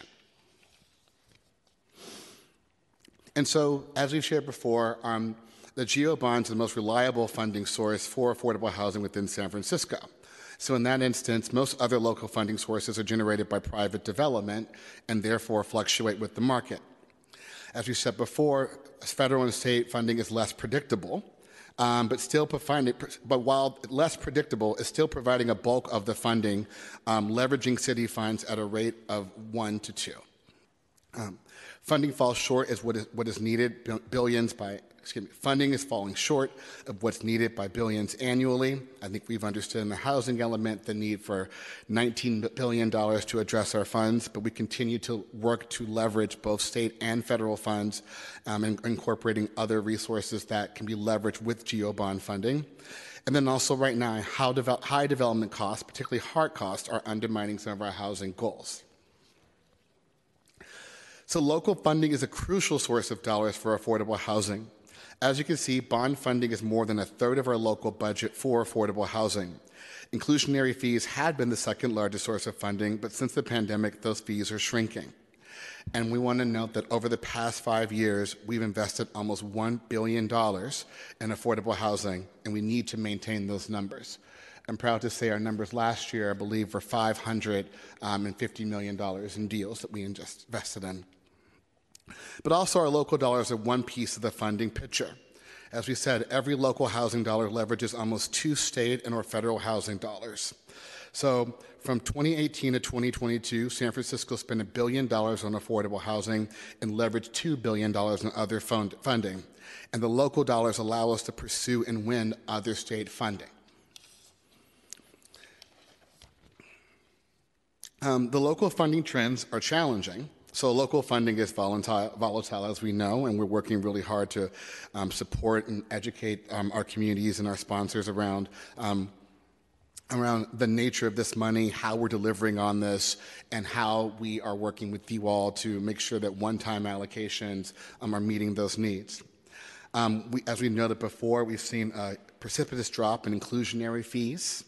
And then once we have right now is the funding we have available is now programmed to deliver pipeline projects. So I think we have, with the addition of the NOFA, about 11,000, I think more than 11,000 units in housing. And we had a spike in local spending last year when we received an infusion of state funding for products that had stalled. But once again, those products had received pre-development funding and other funding from the local government to get them ready, as we sort of said, construction ready, build ready for receiving the state financing from the State Accelerator Fund. So we want to acknowledge that the 2024 bond proposal will include funding 3 categories. We know the initial record, so $240 million for the production of low-income housing, $30 million for preservation, and as acknowledged, I know the initial file said for down payment assistance loan, but we also understand, as amended by President Peskin, $30 million for housing victims and survivors of domestic abuse. The $240 million for new construction will support development projects in the pipeline that have received city funds for pre-development or newly acquired parcels. To meet all pipeline and programmatic goals in the coming 6 years, we will need $900 million, and so this local bond is an important step. New construction will focus on delivering products that are in the pre-development or for newly acquired sites. Products totaling more than 1,400 units will be 1,500, would be geographically distributed around the city, and units will be available to households earning between 15 and 80% AMI. These products may include public housing, low-income, preservation, and senior housing, and most products will include a 20% set aside for homeless households. $30 million in preservation funding will support the acquisition of 60 units at risk of losing their affordability and stabilizing vulnerable tenants. Units will be acquired with the goal of geographic diversity, and funding will go towards acquisition of buildings with 6 or more units. These products support a range of household incomes from 30% to 120% AMI, and these products protect households across the widest range of incomes. It will also invest in critical repairs to our existing housing stock. And then as shared by President Peskin in the amended legislation, $30 million will be used for developed housing for victims and survivors of domestic violence, street violence, abuse, or human trafficking. And this will likely be transitional housing coupled with programmatic subsidies. We're trying to understand the impact of these products being financed through tax credits because of fair housing and lease requirements, but we will be coordinating with both the city attorney, internally with staff, and with HSH on this. And we understand that the placements would likely occur through coordinated entry, but also, once again, we're preliminarily working with HSH on understanding how that would work. So once again, for the spending timeline, we believe that with the $250 million in new construction, that we can close $120 million in those loans in the year 24-25, and then an additional $120 million in loans in fiscal year 25-26. Some of these funds, are providing gap financing, so will be contingent upon the availability of state funds. But we've been working very hard because of our racial equity and geographic diversity initiatives within our procurements to get state funding. We believe that we can expend the $30 million in preservation funds by 25-26. And then for survivor housing, as we work out the policies, and this program would be new, then we anticipate that we can fully expend those funds by Q1 of 27 and 28. And so we also acknowledge at the same time, and we're working closely with BAFA to understand that there's another important bond measure that's coming in 2024, and this possible regional bond measure may be on the 2024 ballot and provide up to $10 billion for regional assistance for affordable housing, but we think estimated $1.2 billion for San Francisco.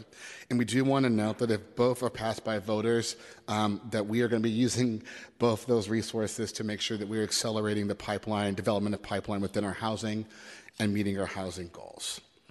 And so with that, I want to thank you all once again for your leadership. I'm excited about the opportunity for us to bring to the voters additional resources to meet our housing goals. And with that, I'm joined by Sheila Nikopoulos, MilCD's Head of Government Affairs, and then by Brian Strong, who's the Head of Capital Planning Committee. Thank you very much, Madam. Thank you. Items 8 and through 11 are two sets of legislation that would essentially provide for a $300 million general obligation bond to be put on the March 2024 ballot for voter approval. There, we detailed the different proposals on page 29 of our report, which shows the differences. There are 4 programs that would be funded: new rental housing, preservation of existing rental housing, down payment assistance, and then victims and survivor housing. And you can see that the difference between the two proposals is that in the mayor's proposal, there's a $12 million allocation for down payment assistance, and then in President Peskin's proposal, that is removed, and then the allocation for new affordable rental housing is reduced to then create a bucket of $30 million for affordable rental housing for victims and survivors of violence, broadly defined. And then you can see later on that page the number of units that that this funding would produce across the different programs. You can see that there's a range for the victim and survivor bucket because it really depends on the amount of other sources that can be applied to those development costs, and because if you're limiting it to that specific population, you may not have the full menu of affordable housing financing sources to apply to those projects. So we provide a range based on other recent acquisitions that the city's made over the past several years. We also note the fiscal impact of these bonds. This is a $300 million bond in either case. They're expected to carry a 6.5% interest rate, resulting in $244 million of interest costs over the life of the bonds. And I also want to note that in the 2019 affordable housing bond was for $600 million. $425 million has been issued. There's still $165 million of that issuance that has not been spent. And there's another $175 million that's authorized but unissued, though, according to the department, that will be issued in 2024. Because these are competing proposals and only one of them was approved by the Capital Planning Committee, we do consider approval to be a policy matter for the board. Thank you. I just wanted to call on Director Shaw to just respond to the $165 million and separately $175 million that is waiting to be issued. Could you just speak a little bit on those two sets of buckets of dollars? So I would have to refer to the controller's office on that. I know that right now that I know that for the 2019 bond, there were some allocations for certain populations. I think educator was one of them that we were able now, and with the COP and the notice of funding availability, now we actually have projects for that population now, so those are going to be incorporated in there. But I believe, and I'm not speaking for the controller, that we want to time the issuing of debt when we have projects ready to receive that funding, so there's not the carrying cost of that. And so, as you said right now, in particular with the State Housing Accelerator Fund, which was able to unlock a couple of our projects, we're able now to have projects ready to receive that gap financing this year. And so in that instance, I think we showed this before, state bond financing or state financing became competitive about 2 or 3 years ago, which meant that we had a series of our projects that because of either cost or other issues, were not receiving funding from the state. So the Accelerator Fund allowed that to happen. I think I do understand, of course you're going to wait until you have projects to issue the, bond to cover the cost. I guess the question that I should have done, I should be more specific. So do we now, have like a list of projects? Yes. With all these two buckets of yes, we do. 165 and then 175 separately. That's correct. So right now we have 1,577 units that are currently within the pipeline, and then we just issued, I believe, 15 pre-development loans for the NOFA projects that we had through the COP, and then for other projects. And so what you're saying that those dollars altogether, almost well over $300 million, are all like spoken for and allocated. Yes, through previous procurements. Okay, thank you. Supervisor Safai. Thank you. Where are the lists of those projects? I think we're now providing a regular report to you all as requested. No, but it's not included in this report.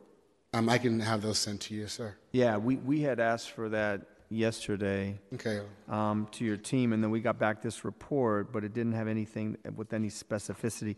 I mean, I guess the reason I bring it up, Director, and I appreciate your team and all their hard work, so I want to say that I'm happy about that. I understand that we have these newer, stricter guidelines about high-resourced areas, and I think that's what's going to get the vast majority of the support in this bond. But I think in past bonds that I have worked on, there's always the ability to have some flexibility in case additional projects come up. Right. And I know we have a few in my district, in the Outer Mission, Excelsior, Omai, and we're just outside the high-resourced areas, but we're not necessarily meeting the kind of the eastern neighborhoods definition, so we fall into that no man's land. And I feel like it's unfortunate because we're going to miss out on opportunities to do affordable housing there. I understand this is only $300 million. I know we've had more in the past. Right. And so I'm excited about the fact that we have the opportunity to leverage these dollars. Hopefully interest rates will come down, and we'll utilize all the different tools in our toolkit. But it does feel like, certain neighborhoods in the city are being left out. And if there are opportunities, and opportunities do arise that we can't anticipate, we don't necessarily have the flexibility in this bond to do that. Right, and so I think for that question, Supervisor, we are going to be using these resources to accelerate construction of our existing pipeline. And so I know that we continue, and we've heard your concerns around this, to work with the state to understand sort of the right sizing, or what's the appropriate policy investment for either priority equity areas or high resource areas.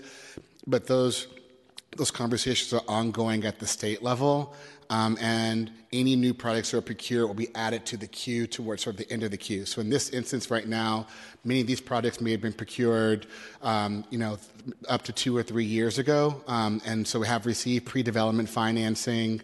These resources would be available to provide the gap financing if the state financing is available, but this is going to help accelerate the gap financing needed for existing procured projects that will have had pre-development money invested already. Mm-hmm.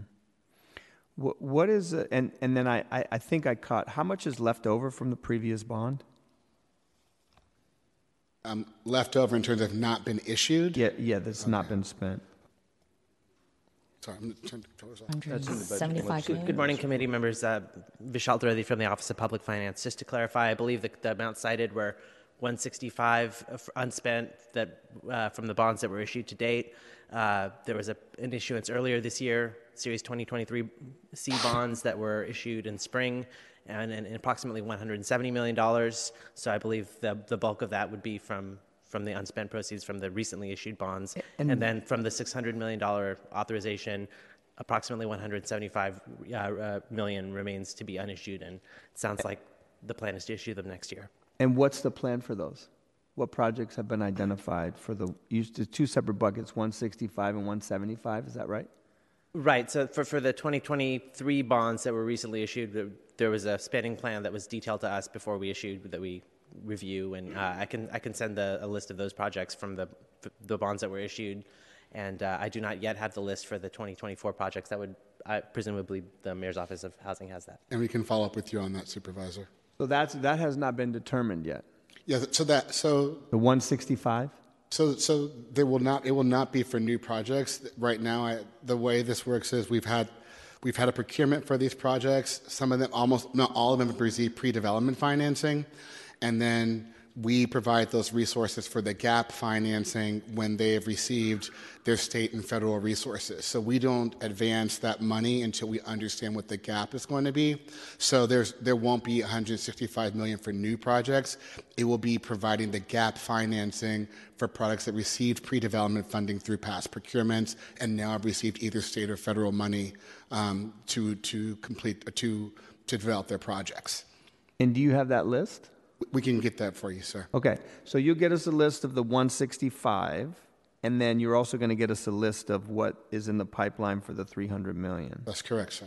And can I ask you a question? Because this came up yesterday in our question time with the mayor. There's a project in Hayes Valley that's been sitting for many years. The mayor said she hadn't been briefed. She didn't know anything about it. Even though she was the supervisor for that district for 7 years, it made no sense. But I thought since we had you here today, I would ask, is that one of the projects that's in the pipeline, that's being considered, that's going to be put out for RFP? Just so we can clarify the record. So the projects within our pipeline are projects that have had an RFP issued and pre-development financing issued. That's not even, for that one in Hayes Valley, they haven't had an RFP. So the request for qualification has not been issued for Parcel K. Is there a plan to do that? I know that we are coordinating with OEWD to understand the timing of the lease for proxy, and we understand the instance right now that there's been a call for some additional community planning in that space. And so in that instance, I think we are continuing to coordinate internally as a city to understand the timing for an RFQ based off of additional community engagement and the status of the proxy lease. Proxy is the lease for the site. That Yes. they're the master lease. Okay. All right. It would be good, please get us the list of the 165 that's unspent, that's gap financing, and then the projects that you have identified for this upcoming bond. And again, thank you for your team's hard work. We're excited about this. It's much needed in these difficult housing economic times. Thank you. Thank you. I see no name on the roster. Let's go to public comment.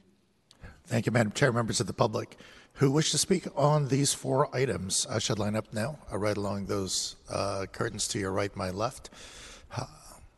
Mr. Vail, if you could start. Circumvolution. You go around the thing, so it shows you are not very good with numbers, flinging numbers there, number here, number there. For a very reason, I know that. Can you define what affordable means first, compared to unaffordable? So you have to define what affordable means. It's precise. Here you are specific, because otherwise it's an absolute joke here.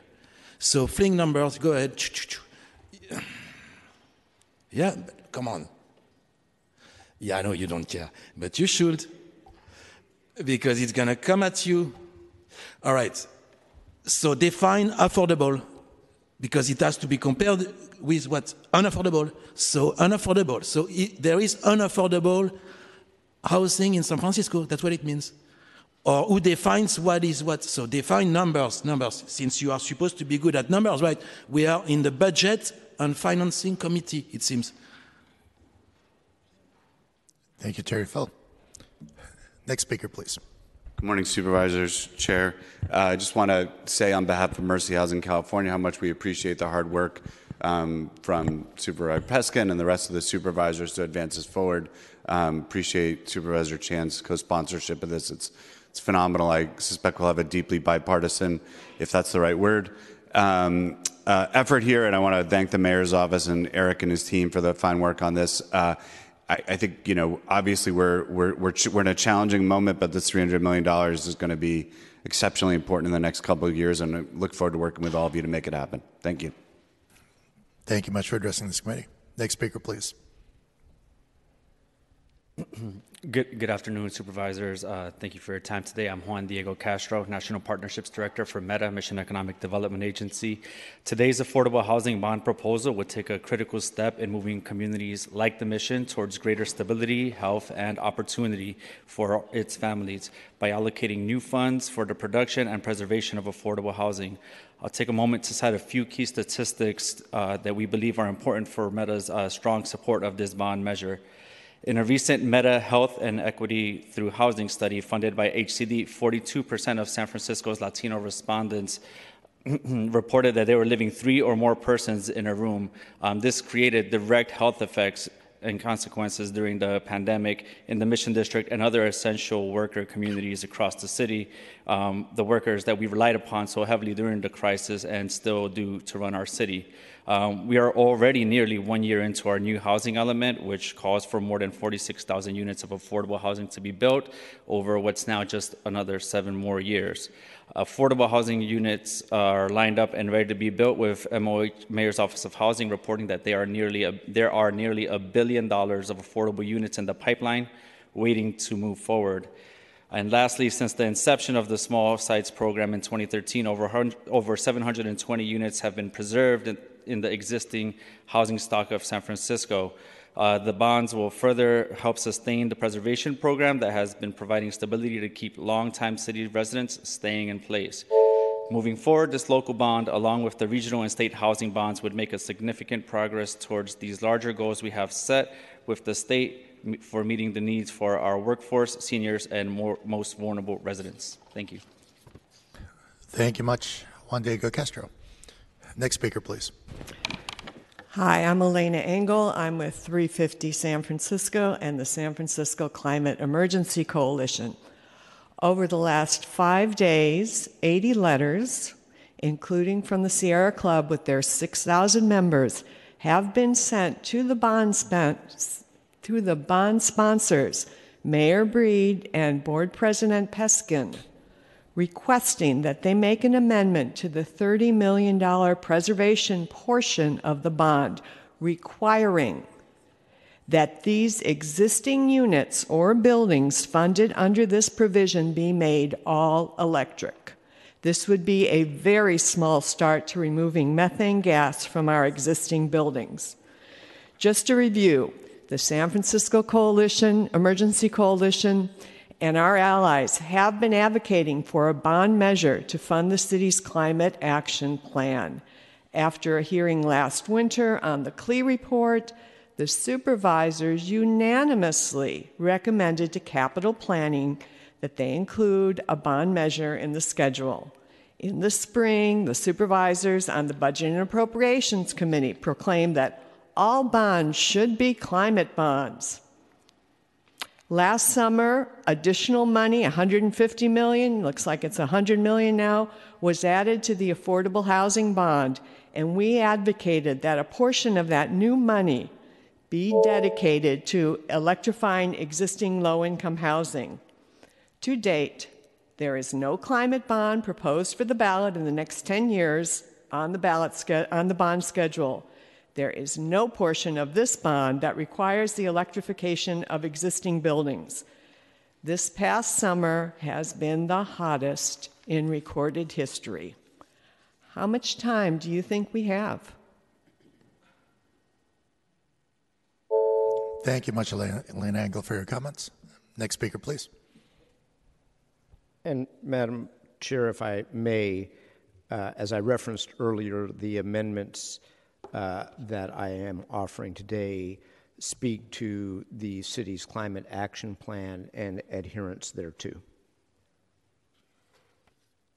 Thank you, and let's continue with the public comment. Good morning, Supervisors. John Avalos from the Council of Community Housing Organizations.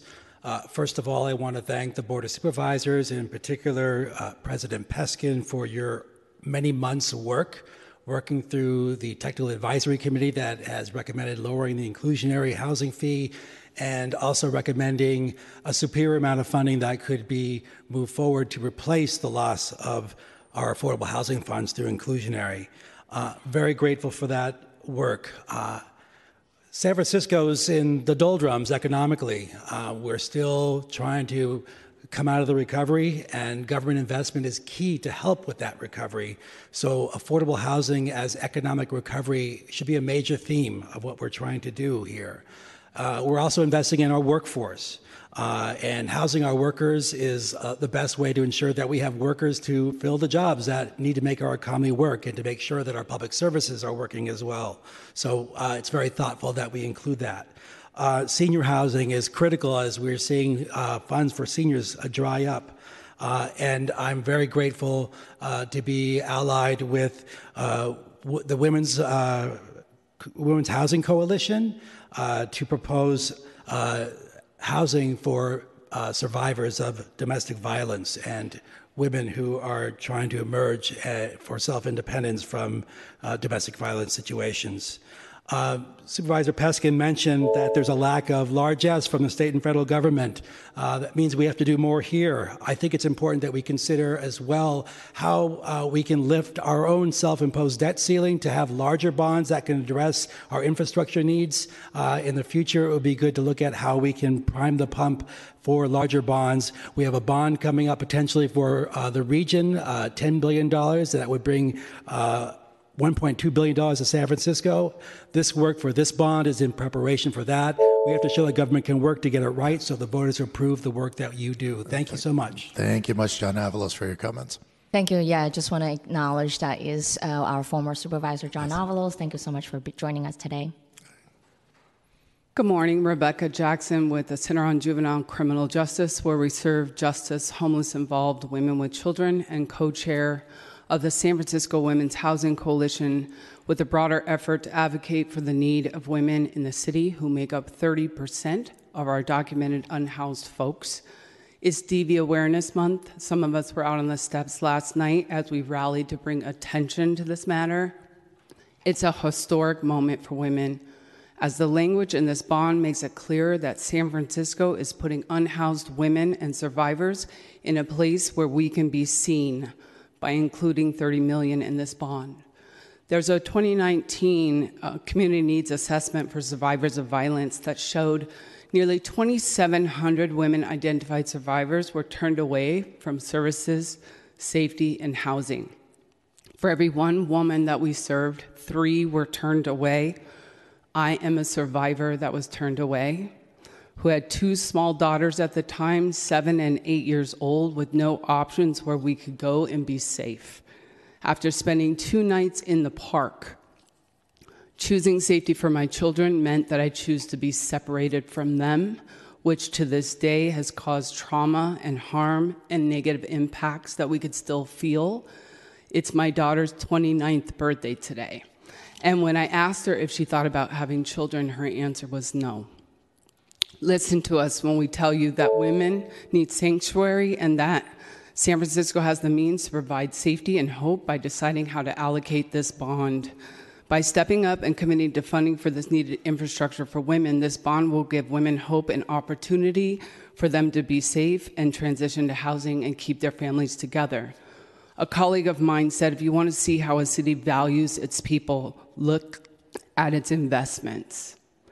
This proposed $30 million allocation for victim and survival services is an important step to finally recognize this vital population. Thank you much for your comments, Rebecca Jackson. We're ready. Again, apologies if I have to cut anybody off, but we are timing each speaker at 2 minutes. Thank you much. Good morning. My name is Romy Nottage, and I have spent the last 2 decades in working in the homelessness sector, from workforce development to permanent housing. Housing is the solution, but the type of housing needs to be adequate for all populations and their unique vulnerabilities. Data has shown women exiting homelessness who have gone through transitional housing rather than straight to PSH are less likely to be homeless again. Right now, women's services are lacking. Only 5% of our transitional respite and shelter beds are for women, despite 34% of the population experiencing homelessness in San Francisco identify as women. The inclusion of victim-based transitional housing language in this bond offers a broader base for us to support them. We need this bond to have language and a commitment responding to the needs of women. Women need a safe place to transition back into housing.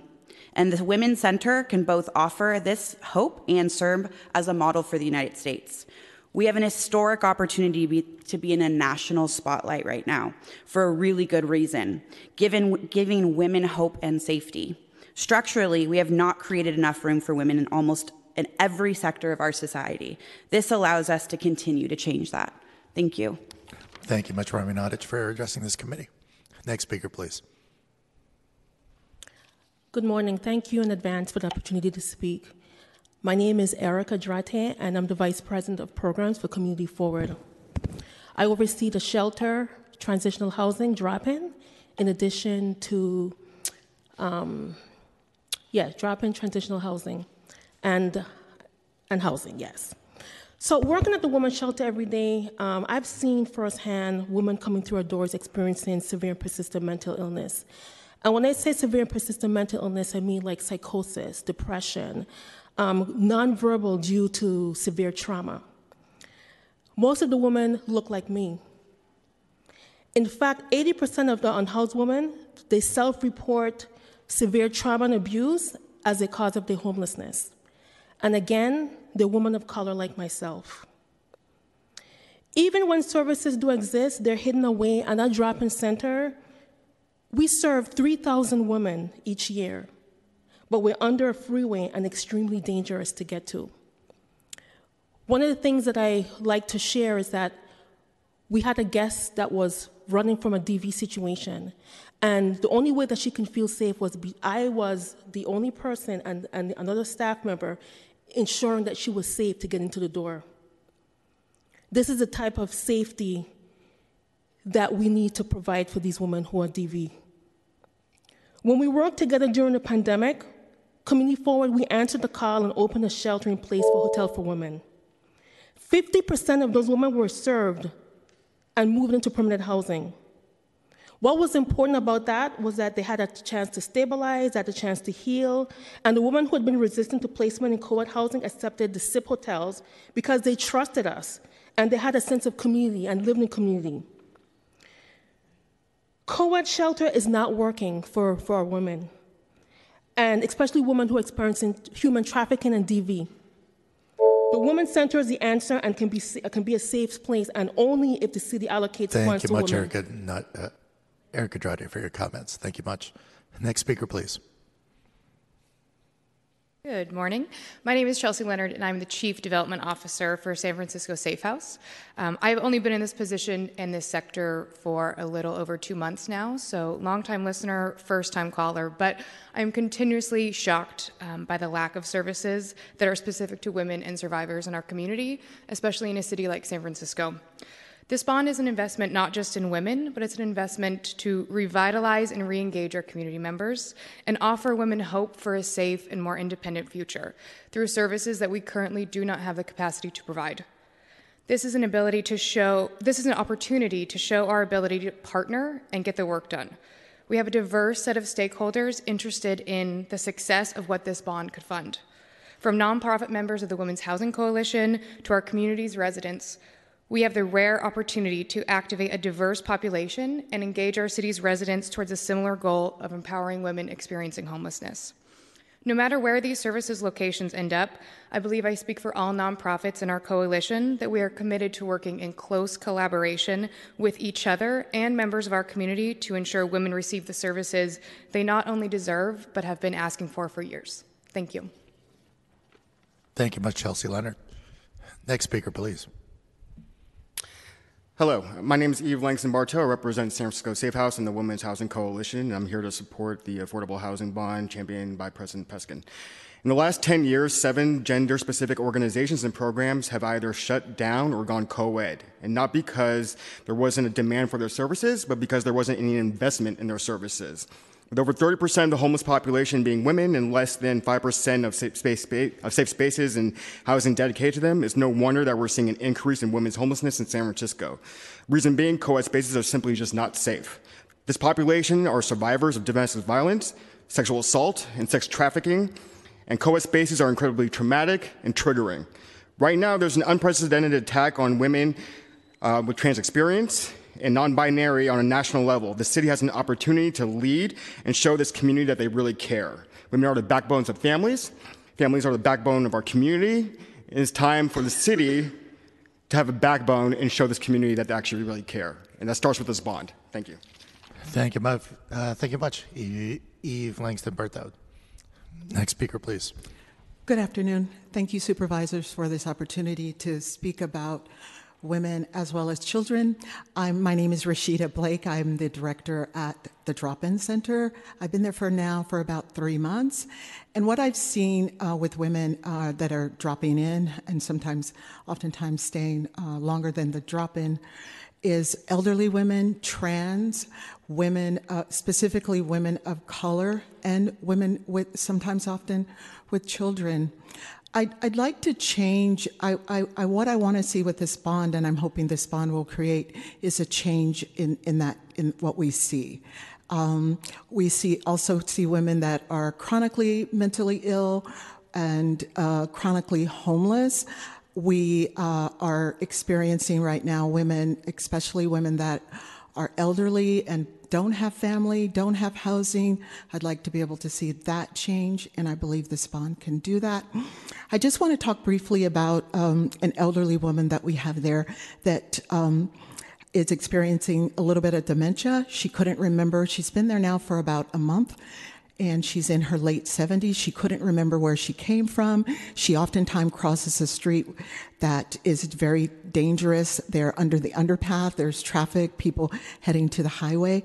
So it breaks my heart to see an elderly person that has dementia, oftentimes can't remember what day it is or where she is. It would be so wonderful and beneficial to see elderly people like her get sustainable and affordable housing. Thank you. Thank you much. Next speaker, please. Good morning. I'm Sammy Rayner. I'm the co-chair of the Women's Housing Coalition, as well as the Chief Impact Officer at Community Forward San Francisco. I'll pick up the quote that my colleague Rebecca left off on, which is from one of our mentors, Kimberly Ellis. A city's budget is a reflection of its values. Right now, with less than 5% of our city housing going to women, we don't value women. Yet, this is the group, this is the board that is going to help us change that. If we can put dollars on the budget that show we as a city value women, we can change this narrative and we can transform our city. So I really appreciate it was a big effort over the last several years to just bring women's issues into the light, and I really appreciate the leadership of Aaron Peskin adding this $30 million carve-out for women, and I hope that we will keep that in the bond going forward. Our coalition, as you've heard a lot of us today, you've heard us many times, we are organized, we show up, and we have a strategy. We have a pipeline that we've been developing over years that will make real change for women. So we hope you will vote yes on this bond and know that we are going to be behind this, working hard, getting the message out to the public to help our city see and value women and not give up on our sisters, our mothers, and our grandmothers. Thank you. Thank you much, Sammy Rayner. Next speaker, please. Hi, my name is Aurora Dopp. I'm here on behalf of Swords to Plowshares Veterans Rights Organization to show our support for the proposed affordable housing bond measure. San Franciscans are living with great housing insecurity, with many of us feeling the impact of high rents, displacement pressures, and outright homelessness. The city needs to step up and invest more heavily in deeply affordable housing for low and extremely low-income residents, particularly those on fixed incomes. Veterans, along with California's overall population, are rapidly aging. Vietnam veterans average 68 years old, and we know that individuals over 50 are disproportionately at risk for homelessness in California due to the lack of affordable housing. Swords to Plowshares operates 500 units of permanent supportive housing in San Francisco, most developed in partnership with community-based affordable housing developers like CCDC. Over the last 3 years, together we opened 2 new affordable housing sites in San Francisco, the Edwin M. Lee Apartments in Mission Bay for veterans and families, and the Maseo May Apartments on Treasure Island for veterans with disabilities. We know from our experience as a housing provider that some veterans continue to live in our PSH units simply because they cannot afford to move out. Veterans who are low income but do not need intensive on-site services deserve more independent and still affordable housing options. The proposed bond bill can remedy this, free up PSH units, and expand the array of affordable housing across the city to address our affordability crisis. Building housing is critical, and so are stabilizing services to keep individuals housed and capital funding for repairs and renovations. I'll conclude by saying that veterans are seniors, women, retirees, and trade workers, and they all deserve affordable housing choice. Thank you. Thank you much. Next speaker, please. Hi, good afternoon. My name is Julian Ball, and I'm here representing Bill Soro Housing Program, Bishop, and we're a member organization of the Council of Community Housing Organizations. We at Bishop work with clients to help them access the affordable housing that's out there. So we work with them from the time they come in to find out how the system works, to help them apply, all the way through the lease-up process. So in my role, I see clients who are homeless or who are doubled up. We have many families with 3-4 people renting a room in a single-family home or apartment from a master tenant. Many of those families have 1 or 2 full-time income earners and still can't afford housing in San Francisco. And what we do is we help them through the process. They have to apply for lotteries every time there's a housing opportunity. And we teach them not to give up hope, that they can apply for as many of these opportunities as they can and not give up. And we sometimes work with those clients for years at a time until they finally get selected. But for every success story we have another family who gives up hope and stops applying, who thinks the system just doesn't work. And so this affordable housing bond is a first step to changing that. There have been other first steps, other bonds, and this is still just a drop in the bucket of what's needed, but we have to start somewhere. And so this is one place to start, especially at a time where the city is mandated to build 46,000 units of affordable housing by 2031, and a time when market rate developers can't make a profit off in this economy. We need to invest in our affordable housing. Thank you. Thank you much, Julian Ball, for addressing this committee. Next speaker, please. I have a process question, as I have a statement from Choo-Choo, but also another organization is asking to make a statement, and they provided they were not able to attend. Can I also take the public comment time after? I will give you 2 minutes to provide your public comment. If you have something to submit, I will take it. Okay, sounds good. I'll do it by email. Thank you. Lee Levitt, Council of Community Housing Organizations. Our city can meet this moment to build more affordable housing.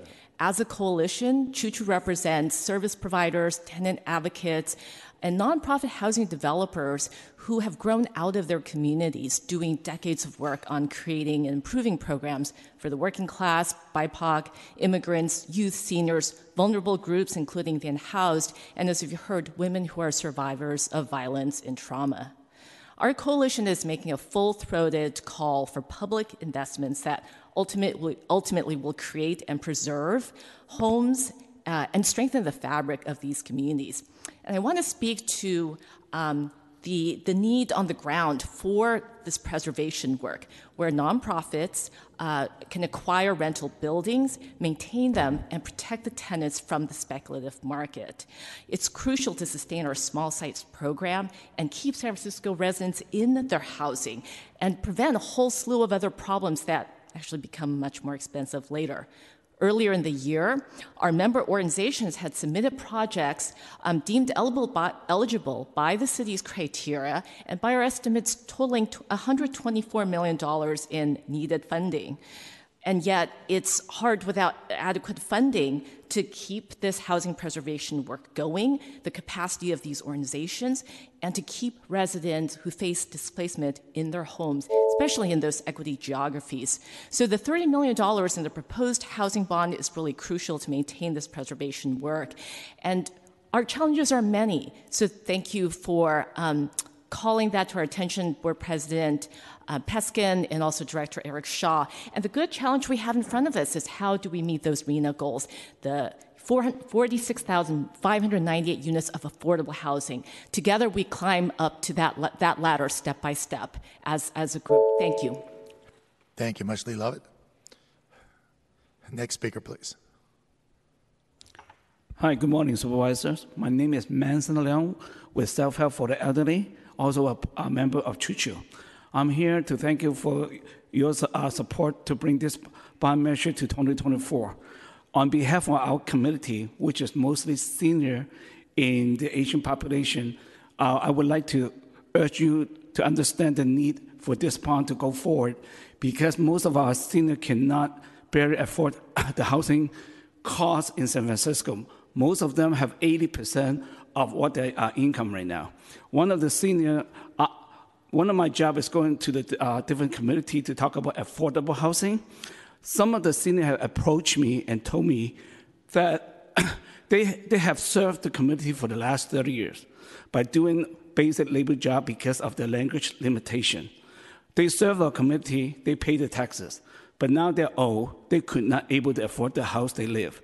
One senior actually have approached me and say, Mr. Leung, were I able to afford, get a place I can afford so I can have a comfortable retirement life before she goes. So that's a sad to me to hear this statement.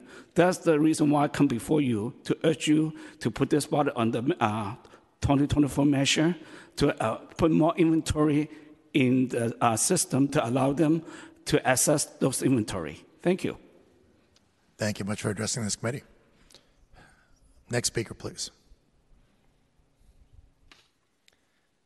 Hello. Thank you, supervisors, for your time. My name is Mitch Mankin. I'm speaking on behalf of San Francisco Housing Development Corporation. We're a CBO based in the Bayview and Fillmore districts. And we want to express our strong support for the housing bond and our great thanks to Supervisor Peskin for introducing it. Affordable housing is the most urgent crisis facing our city. We see the need in our streets every day. We see it when the percentage of Black San Franciscans has declined to below 6%. We hear it from the families that our counselors talk to, who desperately need more affordable housing options to avoid being displaced from San Francisco. It's especially important this bond includes preservation funding to the tune of $30 million. Preservation is a tool that allows us to keep San Franciscans in their homes and turn unstable market rate housing into permanent affordability. But as we talk about this bond, we should be clear. The size of this bond isn't sufficient to address the full scale of our housing crisis. As you heard earlier, the Mayor's Office of Housing's pipeline is $900 million. This is only $300 million. So I don't want anyone to think this bond will solve this crisis by itself. I think it's important to emphasize that as this goes forward to the voters. But this does provide a critical chunk of funding, and it does so without requiring any property tax increases. And as part of a package of measures, including the regional BAFA bond in November, which is also very important to support, it can potentially punch above its weight and allow us to leverage affordable housing funding from other sources to build the affordable housing that San Francisco needs. Affordable housing is economic recovery, and we need to be very clear over the next few months. Even as media attention moves elsewhere, the affordable housing crisis is still at the root of most of our struggles in San Francisco, and this bond is part of the solution. Thank you. Thank you much, Rich Mankin. Next speaker, please. Madam Chair and Gen Fujioka from Chinatown Community Development Center want to express our full support for the proposal before you. And thank you also for leadership of President Peskin in the Mayor's office. But concretely for an organization like CCDC, we presently have 5 projects in that pipeline, 2 of which do not have the funding necessary to proceed without this bond. Roughly 340 units, both of family units and of senior housing. And without this bond, the prospects of those projects are in jeopardy. Concretely for us, what we see on the ground, and I work principally in the housing counseling program, majority of our tenants presently are waiting to find housing.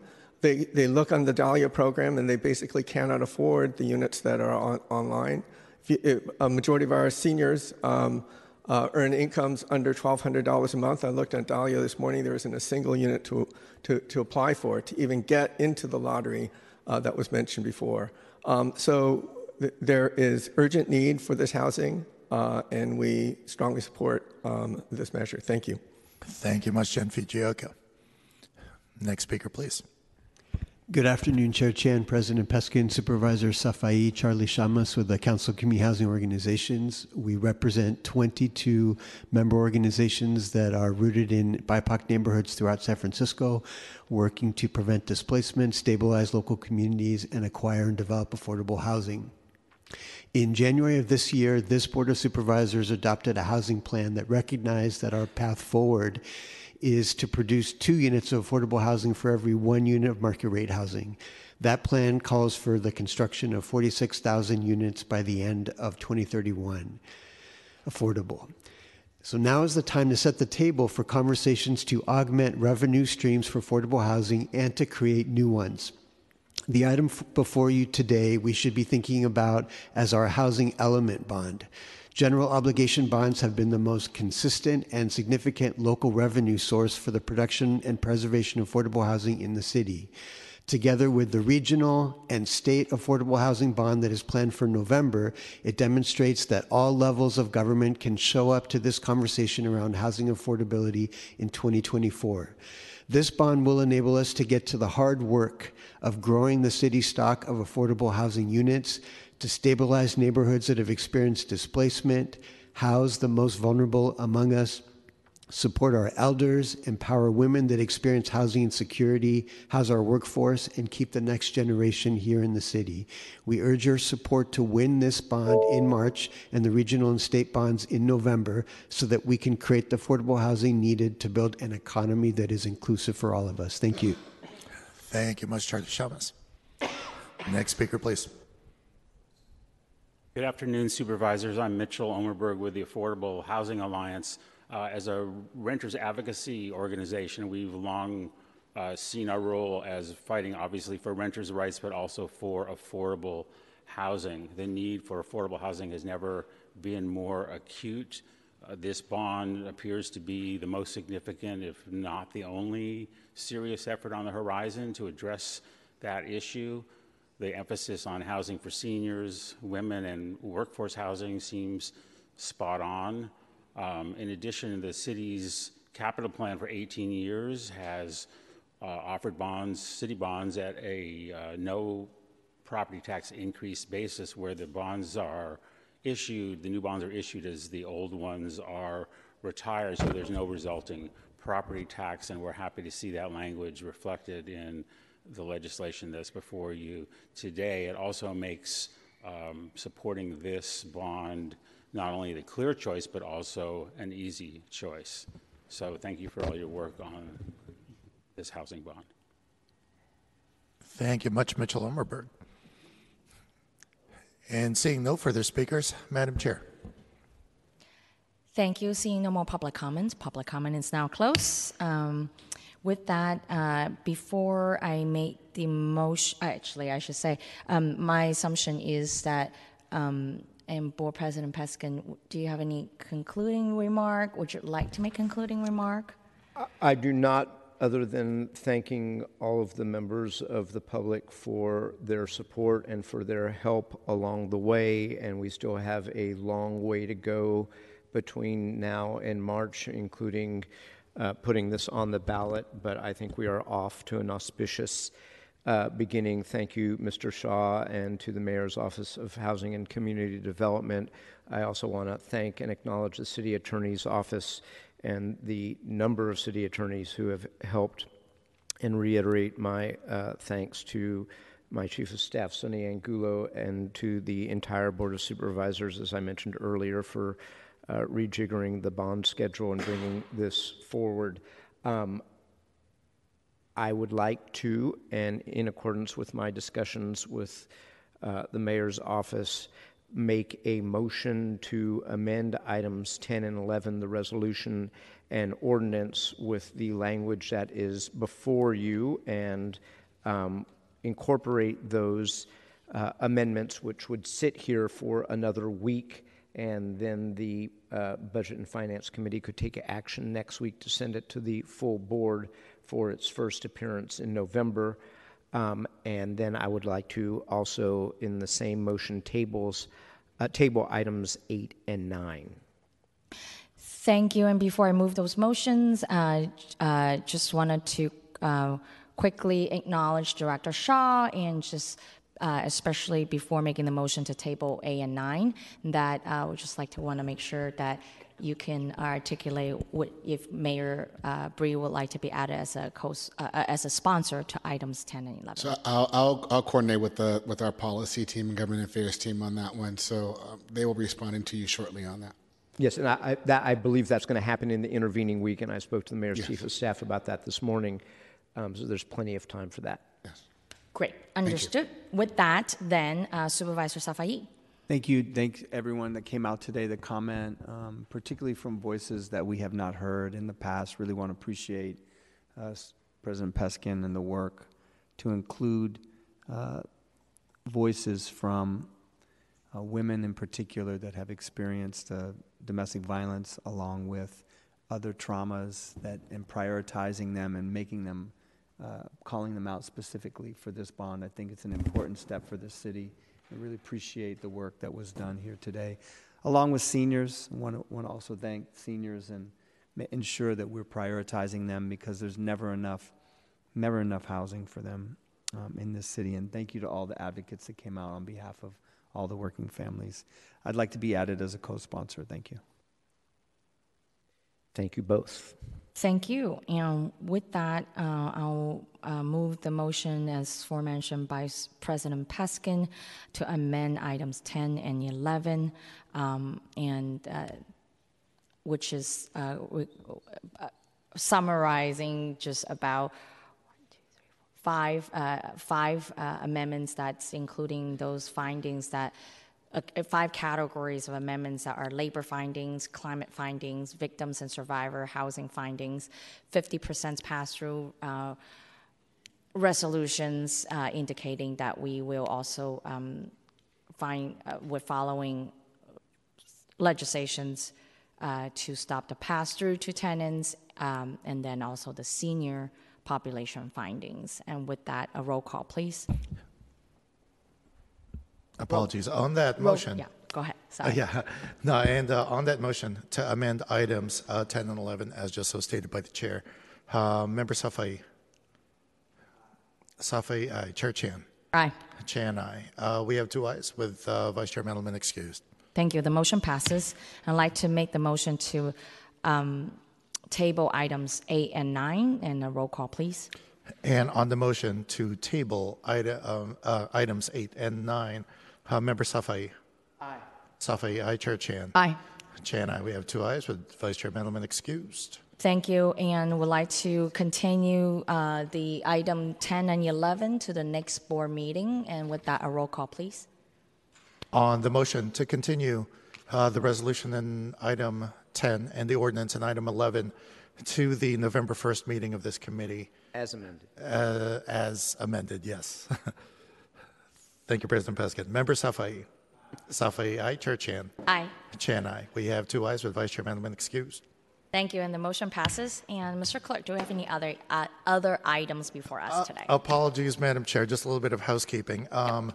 Let's see. In item number 2, the BLA did have a recommendation that we amend it to be retroactive. I don't think we took that amendment. So if item number 10? Number 2. Oh. Sorry. Yes. Do we need to rescind that vote? Yeah. I mean, if you can make a motion to rescind the vote without objection? Yes. And then let's amend the item number 2 and send it to full board with recommendation. As recommended by the BOA. Yes.